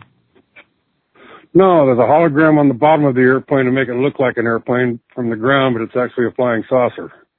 Why would you have a hologram on the bottom of the plane that looks like a flying saucer? Okay, instead of a fucking hologram, how about just an image that's on there that makes it look like a freaking airplane, but it's a big...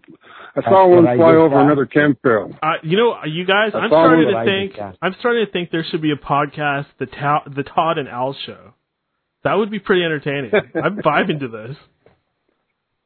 Well, I don't know. I try to talk Al back around from these crazies.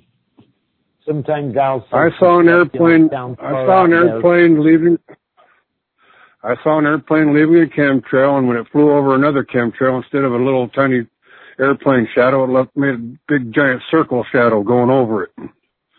Way about 5 times bigger than the airplane. I've seen chemtrails disappear, and I've seen chemtrail planes disappear. I've seen chemtrails disappear and reappear and then circle around a cloud into a storm. That same day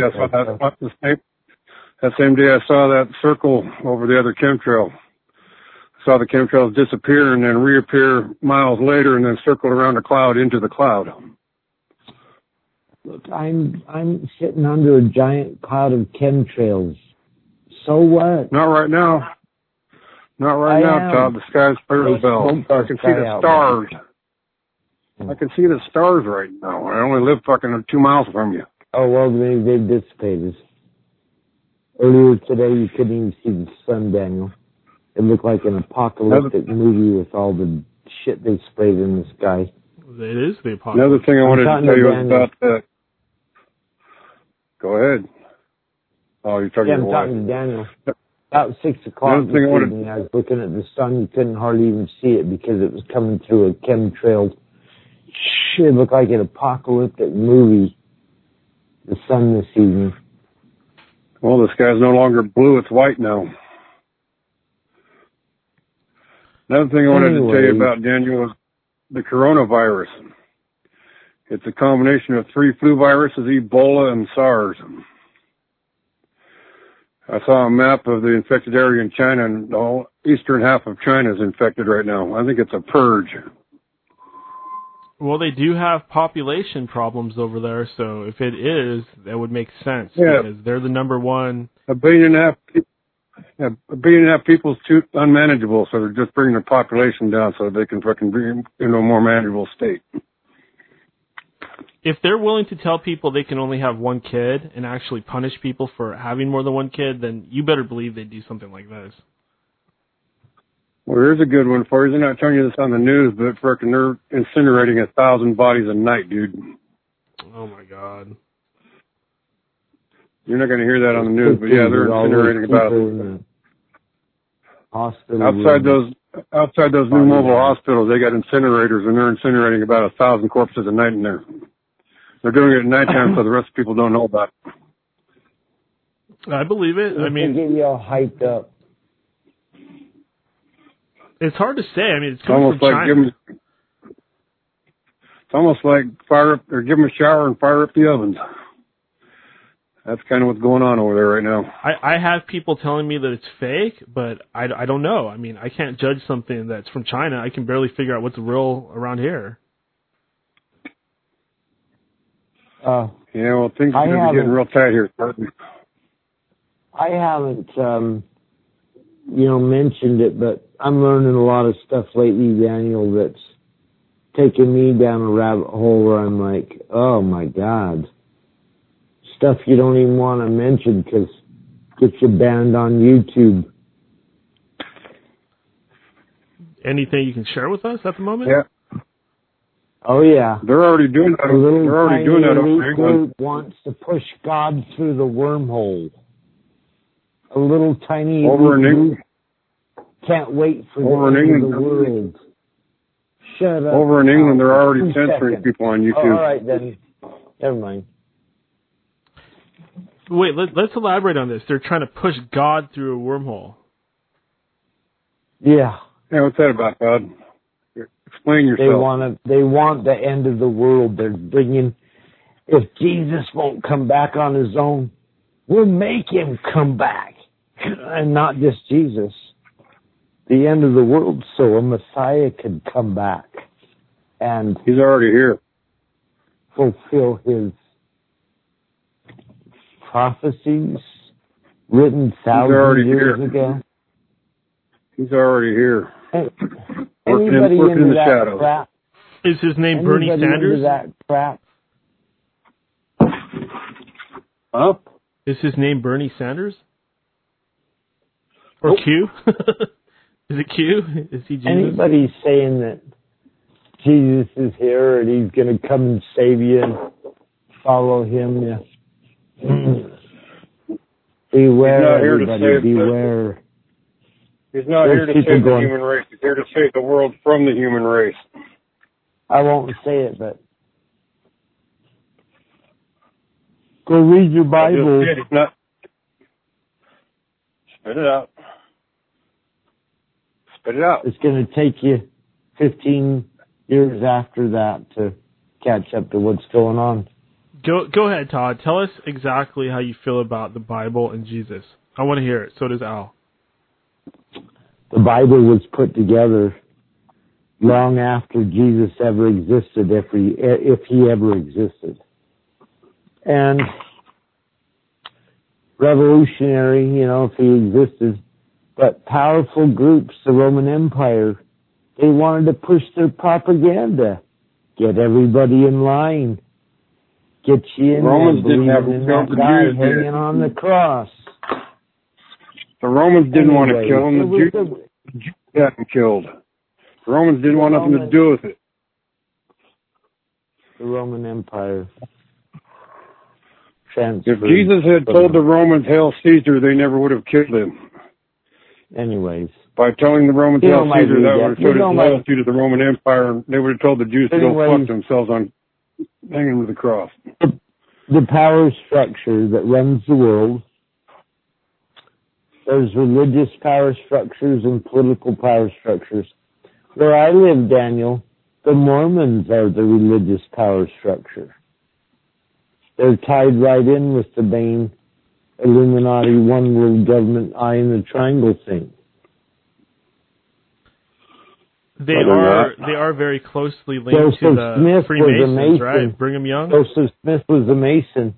Yeah, he learned all Joseph Smith. And Joseph Smith said that passed it to Brigham Young. He said that there were tribes of Israel, and one of the tribes became the Native Americans. Joseph, well, he claimed that Jesus came to America. He didn't stop over in Europe. He came over here to the Americas. He went around the entire world after he got resurrected. Talked to all the native peoples everywhere. And they buried the knowledge on golden plates that were buried in the ground that angels allowed Joseph Smith to dig up and translate. And that's what our whole foundation of the religion is based upon. The angels told Joseph Smith where to find the golden plates. And who gave them to him? They took them back. Yeah, and after he read them, they took them back. So there's no actual plates anywhere because they got taken back to heaven. But there was some evidence. He showed something to a friend. His wife said, what are you doing? He said you had to wear special glasses to read them. He called the glasses. The word heaven. The word heaven is Greek for out of space. Heaven is just a Greek word for out of this world, up in the stars, outer space. That's where the word heaven came from, the Greeks. It means out of space. So, Al, you actually do believe in Jesus, it sounds like. Like I said, he didn't come back to save the human race. He came back to judge the human race for what they've done to the planet and save the planet from the human race. Kind of like in that movie, Day the Earth Stood Still, the new one. It's like when Kathy Bates asked Keanu Reeves, why have you come to our planet? He's all, your planet? This isn't your planet. Humans are just guests here. They're just like an animal. Just like all the other animals. They just live on this planet. Just like a scared animal, like a raccoon over in the corner just trying to eat a couple kibbles. You mean a trash panda? Huh? Trash panda, yeah. I call them trash. What's a trash panda? Yeah, that's what we call them now, trash pandas. Is that like a reference to Chinese? Because pandas only exist No, because they always get in your trash. They look like little pandas, and they're always getting in your trash. There's no. They got the mask like the pandas got. So. Yeah, but pandas have a mask on their face. They got the little black spot around their eyes like a mask. Raccoons have the little black mask like the Lone Ranger. So trash pandas are raccoons. Does that have anything to do with the conversation? All I know is all my friends call them trash pandas. Yeah, we've got some trash pandas around here, and they really do. God. I think there's one, might be one right here. I had a raccoon trying to open my front door. Like, he actually had his little black paws, and he was trying to turn the knob. That was trippy. Yeah, they can do that. They can come inside your home. Smart. Oh, yeah. They leave the doors unlocked. And Todd, you do not believe in Jesus. You think it's all a construct, it's all a hoax. It's not that. It's like, whatever story you're hearing about Jesus, there's no way. Whatever you're thinking in your mind, a story that you heard about Jesus, if you try to visualize him and his life, there's no way. He's all about love and accepting of everybody. They didn't even write anything about Jesus down until 3 generations after he died. They never knew him. It was word of mouth. They started writing books about him about 100 years after he died. the Roman Empire was consolidating its power, and they realized we had to have an official state religion. And they became the Roman Catholic Empire at the Council of Nicaea. That's when Constantine decided. That's when Constantine decided to abandon the other gods. He brought all the religious factions together so they'd stop fighting. He brought all the different religious factions together and said, no longer in Rome will it be allowed that people will disagree because they don't agree whether Jehovah or Zeus is God. We will all agree on the same thing. And that's the Council of Nicaea. And Zeus was a Greek god, not a Roman god. Together that's bigger than your Bible today. Yeah, so go back and study that history. And your King James Bible, it's lacking a lot of stuff. Not to mean that it's not good. We're the main Roman gods. Okay, I want to get your perspectives on a different subject real quick, you guys. I want to talk about the end of days. Al, what do you think about the end of days? Is it real? What's going on? And then we'll go to Todd. It's going to be the end of civilization as we know it, but it's not the end of the world. The world ain't going nowhere. All right. How about you, Todd? So Al says the world will keep spinning. There's a flood coming, a giant flood, and it's going to wipe everybody out that Al doesn't like. I didn't say everybody was going to get killed. I just said everybody on the coast. Yeah. The a giant catastrophe's coming. Right? The likes of which the world has never seen. Anyways. A big catastrophe. And Zeus was a Greek god. Jupiter was the main Roman god. Zeus was a Greek god. The Roman gods were Jupiter, Juno, Mars, Ceres, Neptune, Venus, Minerva, Mercury, Diana, Apollo, Vulcan, Vesta, Janus, Saturn, Quirinus, Poseidon, Salus. We don't need to hear every Roman or Greek god. We don't need to hear that right now. Yeah, but you said the Romans were talking about Jehovah versus Zeus, and Zeus was a Greek god, not a Roman god. The main Roman god was Jupiter. Right, Romans just setting the record straight, that's all. Just setting the record straight, Romans, right on. Romans believed in many gods. But when they came to they also believed that a bunch of the planets were gods. Jupiter, Mars, Neptune, Venus, and Mercury are all planets. Saturn, yeah, a lot of the Roman gods were planets. Well, all right, next topic. Okay, I want to talk about... Who are the Greek gods? I want to talk about ancient astronauts. This is very related. Were ancient astronauts real? Were we created by aliens? Go ahead, Al, you can go first. Yeah, we were created by Enki out of monkeys to mine gold for the Anunnaki. So you do believe in ancient astronauts? Zachariah Sitchin. No, I just know that Enki was the Anunnaki individual who genetically engineered monkeys into humans so that they could mine gold for the Anunnaki. Were they aliens? Were they like flesh and blood aliens? Yeah, they came from Nibiru. Okay, how about you, Todd? What do you think about ancient aliens? Planet X. What's your question exactly, Daniel? So my question towards Al, I want you to answer the same question, was, do you believe in ancient aliens? Were they aliens, and did they help create us? Yeah, Eric Von Daniken had all those movies in the 70s showing how the aliens were building these pyramid structures and no humans could lift those rocks high into the Andes. Yep, I kind of believe in that. The Easter Island statues, Machu Picchu. Exactly. Well, there's a bunch of rocks down in South America that are like stairs, like giants built them. Big enough for giants to walk up. I think there's stuff under the water we haven't found yet because it's buried.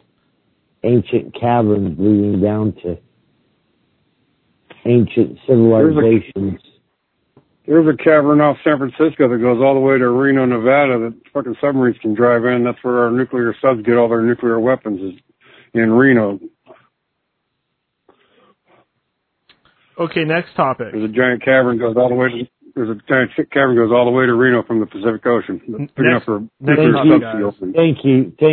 Thank you, Al. Next topic. I want to ask you guys about Alex Jones and what you think of him. Go ahead, Al. He was cool at first, but he got bought out. Bought out by who?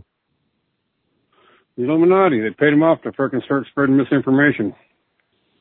Who's the Illuminati? Rothschilds, Queen Elizabeth, frickin' anybody who's a builder goes to the Bilderberger meetings. Boom. There you go, people. Okay, Todd, your thoughts on Alex Jones? I haven't listened to him in weeks. It's been quite relaxing. Maybe about 2 months. No more Alex Jones. I don't want to hear fear porn. Yeah. No more Joe Rogan either. I love it when your guest tonight said, "Fuck Joe Rogan." Really? Oh yeah, 'cause he's a gatekeeper. Look at him interviewing Elon Musk, Daniel. Mm-hmm. The richest man in the world now, Elon Musk. Here's Joe Rogan. He's just your average podcaster, Daniel, interviewing the richest people in the world. It's all by chance. Yeah, you got a point there. I have to admit, you do have a point. There's something. It's all by chance, Daniel. It's just because Elon Musk is really cool. And don't forget that Elon Musk is dating Grimes, that really weird girl that does the alternative music. Everybody go look up some Grimes songs. Hey, Daniel, you ever heard of a book called The Rise of the Central Banking System and the Enslavement of Mankind? I'm familiar, of course, with the topic, but not familiar with that specific book. I have not read it, no. Well, Amazon just banned it last week. What do you mean they banned it? They banned it from being available on their website. Wow, I hope. Why'd they ban that one? Because they don't want people knowing the truth about the Rothschilds and the central banking systems enslaving the human race. Haven't that story been going on for 200 years? Hasn't that story already been told? All I know is Amazon just banned that book from its website.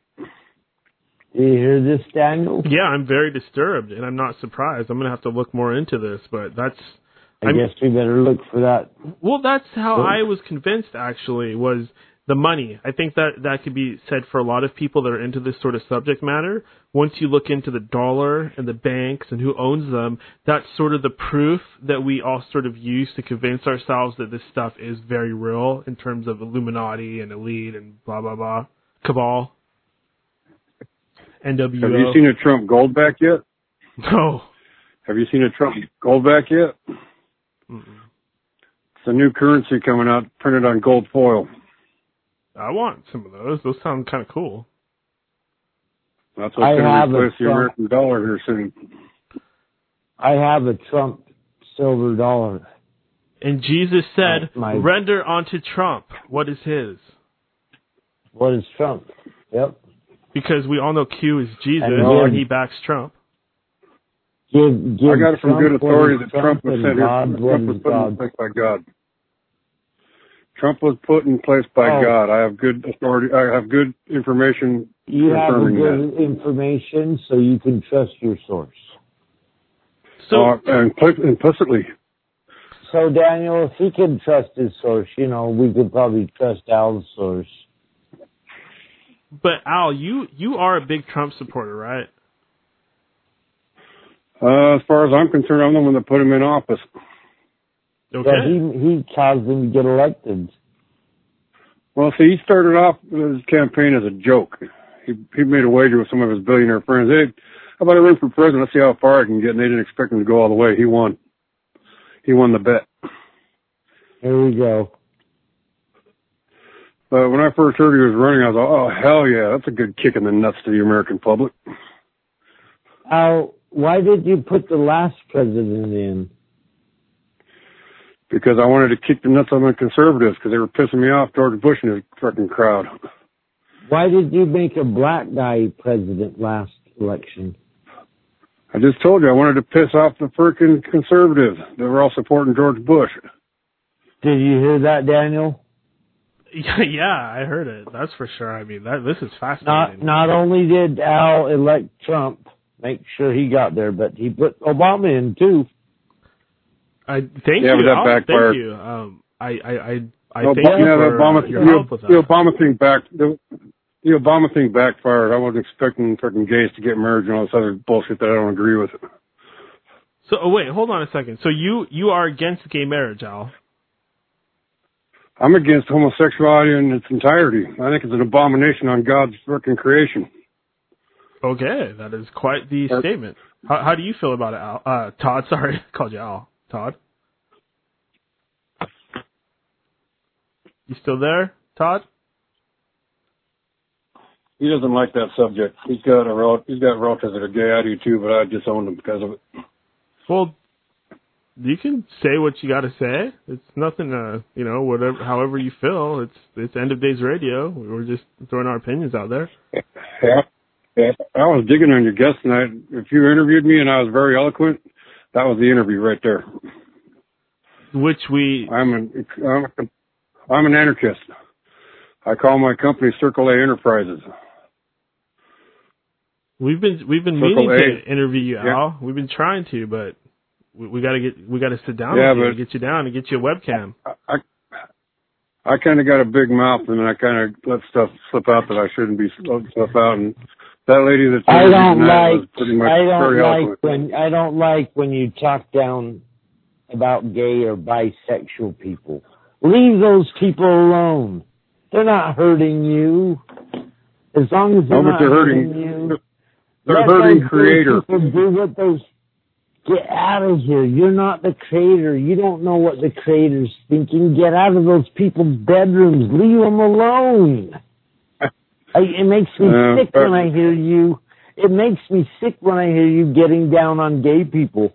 Because they're not affecting you. Get out of their lives. You're not even a part of their life. I'm not in their lives. All I said is I think they're an abomination. Do you see me hurting them?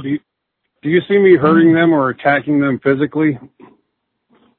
Yeah, I hear you I'm expressing an opinion. Like them and God doesn't like them. Yeah, well, the First Amendment of the Constitution gives me the right to say that I don't like them, doesn't it? That's why I'm a constitutionalist, because the Constitution gives me the right to say what I want, practice my religion what I want, and to bear arms.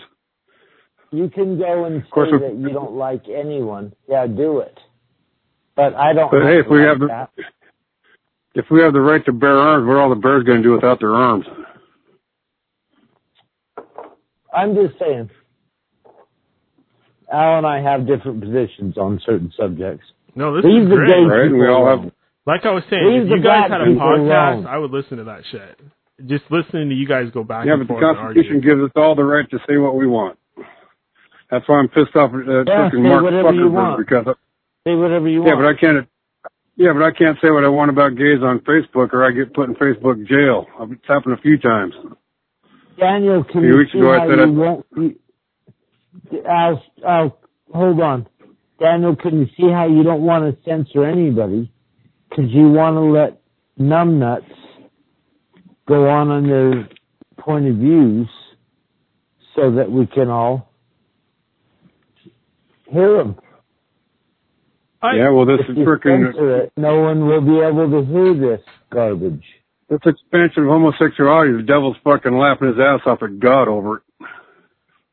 Yeah, I mean, I personally, I don't agree with Al, but I do welcome his opinion and his right to have an opinion and his right to, like gays or not like gays. That's his right to have the opinion that he wants to have and his freedom of speech. So I don't think he should be censored. Here's the thing, I defend Nazis. I defend the right for Nazis, white supremacists, to have their freedom of speech rather than censor everyone because maybe there's Nazis that want to have the stupid opinion broadcast. Yeah, but you don't see Nazis going out there and fucking killing Jews and blacks and shit like that because they don't like them, do you? There are no Nazis. It's a psychological operation that's being played out over the top of us. But it's just like freaking if I say I don't like homosexuals, they get all butthurt and bent out of shape. But if they say they hate white men and shit like that, I go, whatever, dude. You know, it's a freaking double standard. They can make fun of whoever they want, but you can't make fun of them. Yeah. Same with black people. They get all butthurt if you call them the N-word, but they're all constantly calling each other the N-word. You know, it's a double standard. So Daniel, your show's so cool because you sat and allowed us to sit and debate this bizarre topic. Yeah, and I That's can't allow that. Number one, buddy. One thing I can't allow is the N-word, and that's purely because it would get the show shut down. And that's the only reason. Yeah, I didn't use the N-word. No, I know. I'm just saying that's the only thank God none of us said that tonight. Yeah. If there is any limit. Right, and I was respectful enough to just call it the N-word and not the actual word. Yeah. No, I'm but I just think it's funny. No, but I think it's funny if I call black men the N-word and he calls me a cracker or an old In my opinion, it's so stupid that would be your issue, Al. No, just listen to me. If I call black men, listen to me. If I call black men, listen to me, Todd.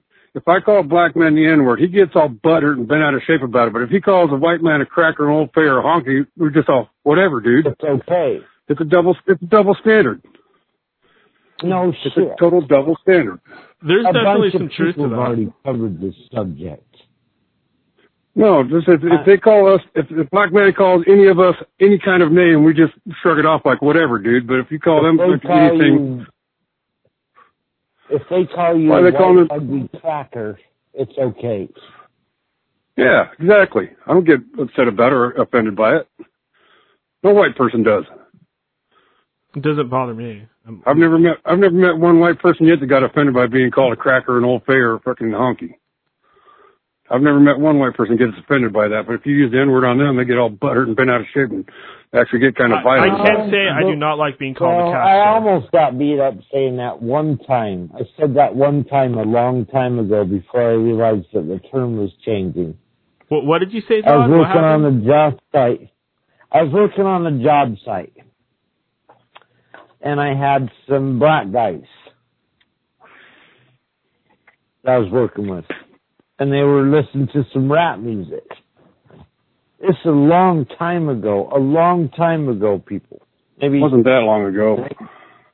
It was in the 90s, buddy. Oh. I thought you worked at Mountain High back then. Anyways, there were a couple cool bands that these guys introduced me to on the job site. Wu-Tang. There was an East Coast black guy, and then there was a West Coast black guy that I ran into. And I repeated some lyrics from an album where I used the N-word because it was on the record. The West Coast guy was like, I'm going to beat it down for saying that. And the East Coast guy's like, he didn't know. He's all good. And that's when I realized, oh my God, this is hypersensitive term. I just repeated what they said on the record, and now someone wants to bash my skull in. Yeah, and if you leave the R off the end, it's okay to say it. Let me tell you what that was. It was an album where it was RBL Posse, where they were doing a skit, a gimmick where this black guy is saying, N-word, your shirt looks like a curtain. N-word, your shirt looks like a dish rag. And they were laughing on the record. RBL Posse. It's so funny. 90s stuff. I called a black guy the N-word last year, and he got out of his truck. I called a black guy the N-word last year at a truck stop. He got all buttered and bent out of shape about it, got out of his truck and fucking tried to kick my ass, and I ended up kicking his ass. You kicked his Just ass. the fact that you're saying the word N-word is encouraging me. This guy was twice my size. He got all butthurt because I called him a stupid N, and he got all butthurt and climbed out of his truck and started a fight with me, and he hit my buddy in the mouth. I kicked the motherfucker's ass. Can you give us a little bit of a breakdown of how the fight went? Like, did he take a swing at you and you tackled him, and like what happened? Tell him, Al. He took a swing at my buddy and hit him in the jaw, and so I fucking started fucking kicking him and hitting him and shit like that, and knocked his ass down on the ground, kicked him in the head. And then when my buddy came back with his phone saying he was calling the cops, dumbass fucking jumped back in his truck and fucking fled the truck stop as fast as he could. And afterwards, a bunch of truck drivers came walking up and congratulating me, shaking my hand and shit. Oh, damn. Right on, you got rid of that asshole. Hopefully that wasn't considered a hate crime. My buddy called the dude's company, and they said that the guy has a serious attitude problem. They've been getting a lot of phone calls about his attitude problem. Wow. And just for the record, End of Days Radio does not condone calling anybody the N-word, and views and opinions stated do not reflect the opinion of End of Days Radio or violence, et cetera. I wouldn't have called him the N-word if he didn't deserve it, because he was a stupid truck driver and did something real stupid and almost hit my buddy's frickin' truck. And like I said, my buddy called this guy's company, and his company said, yeah, we've been getting a lot of calls about him. He seems to be some kind of troublemaker. He had a chip on his shoulder of some kind. That's a very interesting story. There's even more interesting stuff to talk about that I wanted to talk to Daniel about tonight. There's a few interesting things happening, Daniel. All right, quickly talk, because I got to let you guys go soon. It's getting late. Quickly. Yeah, we're going to get rid of this fantastic show. Love your guest. By the way, Daniel, I'm not a racist. I'm not a racist, Daniel. I've got friends of all different colors. I just don't like people with a chip on their shoulder and an attitude problem. I think they're thugs and gangster wannabes and shit. Yeah, fair enough. I can't judge anybody just because of the words that they're using. That wouldn't be fair. If they're a bad person, Al doesn't like them. Right on, Al. It's like I wanted to ask that girl, you don't want government, but how do you deal with all these fucking thugs and shit that fucking think they can get away with whatever they want to do? You guys really know how to kind of tweak each other. I like that. Well, this morning the cops shot some dude that they were serving a wrestling. When he came out and started shooting, they killed him. And he was wanted for murder up in Ogden because he committed a murder a week ago. I'm not going to sit and let Al just railroad a story or try to get away with crazy. I'm not railroading nothing. Comments. I just want to live in a peaceful world where nobody has to worry about fucking being victimized. Yeah, that's why you don't like the gay guys and the black guys. I don't like gay guys because they're an abomination in God's eyes, and I don't like black guys because they all got a chip on their shoulder, most of them, and think that fucking the white man's been keeping them down still, even though we haven't been doing that for over 100 years. I thought it was about the rap music with the black guys. Oh, I hate that shit. Fucking that's all you hear on the radio anymore. But now they killed rock and roll. I like rock and roll, and that rap shit fucking killed it. We got a question from the chat. Al, we got a question from the chat. Somebody's asking if you want to be able to use the N-word. I think either everybody should get to use it or nobody should get to use it. I don't like it, but I think either everybody should get to use it or nobody should get to use it. They say they hate that word, but they're always calling each other that, right? Who? Black people. They call each other the N-word all the time. With a 10-foot pole. I don't really hear them calling themselves that lately. I don't really hear them. I hear them calling it. I'm hearing. I go to LA all the time. I'm hearing them calling each other that all the time.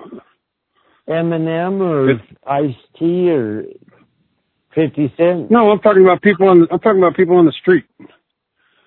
When a black guy's talking to another black guy, they call him the N-word. And I think but they say they hate the word, but they're constantly using it. So I think either everybody should get to use it or nobody should get to use it. All right, well, it's a double standard. Your opinion on that. We appreciate your opinion on that. Hey, Dan, you want to know where the word honky came from? Sure. back in the 50s when the white guys went into Harlem, when they saw their favorite black hooker, they'd honk their horn, so they started calling them honkies. They'd honk their horn to get the girl's attention. I did not know that. Does that make any sense at all? Sure does. They came up and honked their horn. That's why they started calling them honkies. Uh-huh. But yeah, I don't like that. I don't like that word, but it just pisses me off that fucking they say they hate it and they're always using it, you know?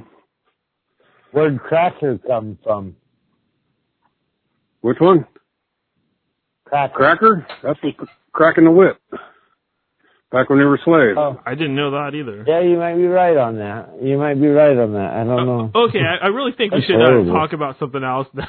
I know, right? Yeah, after that cracking the whip comment, we got to change the subject, guys. See what you do. So, what movies have you seen lately? Oh, the new Ghostbusters was terrible. Yeah, Once Upon a Time in Hollywood. Well, I'm mainly called to tell you about the chemtrails and I'm mainly called to tell you about the chemtrails and I'm mainly called to tell you about the coronavirus and the chemtrails. No, Al, I appreciate you coming on here and giving us your opinion. I think it was some good radio. I think people want opinions. Well, this is America. This is America. Everybody has a right to have an opinion. Like I said, I don't hate black people. I'm not a racist. I don't like people who walk around acting like they're gangster thugs. Yeah, don't come in here and try to change our vote, try to turn us communists. Don't try to shut down our freedom of speech, and don't think that communist shit was Shush! Don't think we back don't in see you. Shush! Don't think we don't see you stealing our birthright. We know what you're doing. You're changing our constitutional system. Hey, that's not me. That's the Illuminati and the New World Order. In 1954, they decided that this century China's going to rule the world economically, and the United States. Okay, so we got another question. Become a communist country. Another question from the same guy in the chat. He's asking Al. He says, "So Al, you want to be able to do something ignorant because other people are doing it?" ? No, I just think they need to quit using that word. Period. Calling it to each other. I've been an idiot. They're the ones being ignorant to each other by using it. I'm just saying they're being ignorant by calling each other the N-word. He's not racist. He's just brutally honest and autistically. I'm not racist. I'm not racist. I hate everybody. I don't care if you're black, white, brown, green, or purple. There are certain aliens I don't like too, like the gray aliens. Yeah. You know what they do? They feed on human enzymes. I've heard stories where they found humans hanging up on a wall, 2/3 of their body missing while they're still alive because the aliens are feeding off them. Oh yeah, I've slowly heard while they're still alive. Like they have a big vat. Never good. They have a big vat, and they stick like all the entrails and crap in the vat, and then it absorbs into the gray alien skin. Exactly. Especially on Valentine's that is true. People are supposed to be getting into love and stuff, and there's people's bodies hanging from the walls. It's never good. Well, yeah, but while they're still alive, not just hanging on the wall dead, they're still alive. They start at the bottom and work their way up. It's because they they're keep them alive while they're absorbing the enzymes off the humans. It's because they're clones, and that's how the Valentine's Day, don't you? That's how they get their nourishment. Yeah, because they're just like they're worker drones, so they get fed in kind of like ants. Yeah, but except they feed off our enzymes through their skin, like you said. Valentine's Day is over. Let it rip, Al. No, but see, we need to be more afraid of that shit than fucking each other. You know what I mean? Yeah, we shouldn't be afraid of each other. We should all be getting along and fucking banding together to stop these gray aliens from their freaking agenda. I agree. The gray ones? Yeah, the aliens that are feeding on us. The reptiles? Yeah, we need to stop them too. Well, why would you say, start with the grays? Are they easier to kick ass on? If you're not afraid of them, yeah. Out of our bedrooms. Just start. Well, the gray aliens are just little skinny things. Like, I'm not afraid of them. I'll just grab one of them and come in while we're sleeping. I'll just grab it by its arm. No, but the majority of people, if they saw a little. Yeah, but the majority of people, if they saw a gray. The majority of people, if they saw a gray alien, they would freeze in fright. Yes. Because it's not the norm. It's something they're not used to. And, oh my God, what the fuck? And they just freeze in Everybody fear. read Whitley Strieber's book. Go on. All right, you guys. We've been doing this for about over an hour, so I better let you guys go. I appreciate you calling in. Yeah, it's probably a good idea, Daniel. I wanted to say a few things, but go ahead, Todd. Quickly. Al here, go ahead, quickly. Go ahead. Oh, real quick. Let's see. Coronavirus.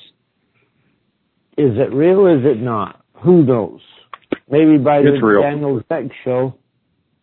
Maybe by Daniel's next show we'll understand whether that's real or not. I love that show tonight, Daniel. Bring that girl back on there. Yeah, no shit, man. It's the best gift you've ever had, dude. Yeah, for sure. And this girl laid it on the line. She laid it on the line and told what everybody wants to hear. She was getting tired of hearing his Bible thumpers he's been getting. I want to hear the last guest, too. I want him to bring on his weird, drone, alien, weird shit coming down from the sky. So you're rocking this motherfucker. I'm sorry I didn't call you last show. I wanted to talk to your last guest, but I got to call in on this one and join the chat. Best show to date, Daniel. Number 1 show in the world. I'm out of here. All right. Peace. All right, peace. All right, you guys. You have a good night. Peace. Good night, Al. Peace be with you, Daniel. All right. That was Al and Todd. I had to keep going with that because, my God, the the fighting between them. It was too funny. It was like, man, it was just entertaining me. I had to keep going with it. But, we'll try to do that again. I'm gonna try to do that again. Like, get them both on the line, and then they can argue with each other. That's some good radio, I think.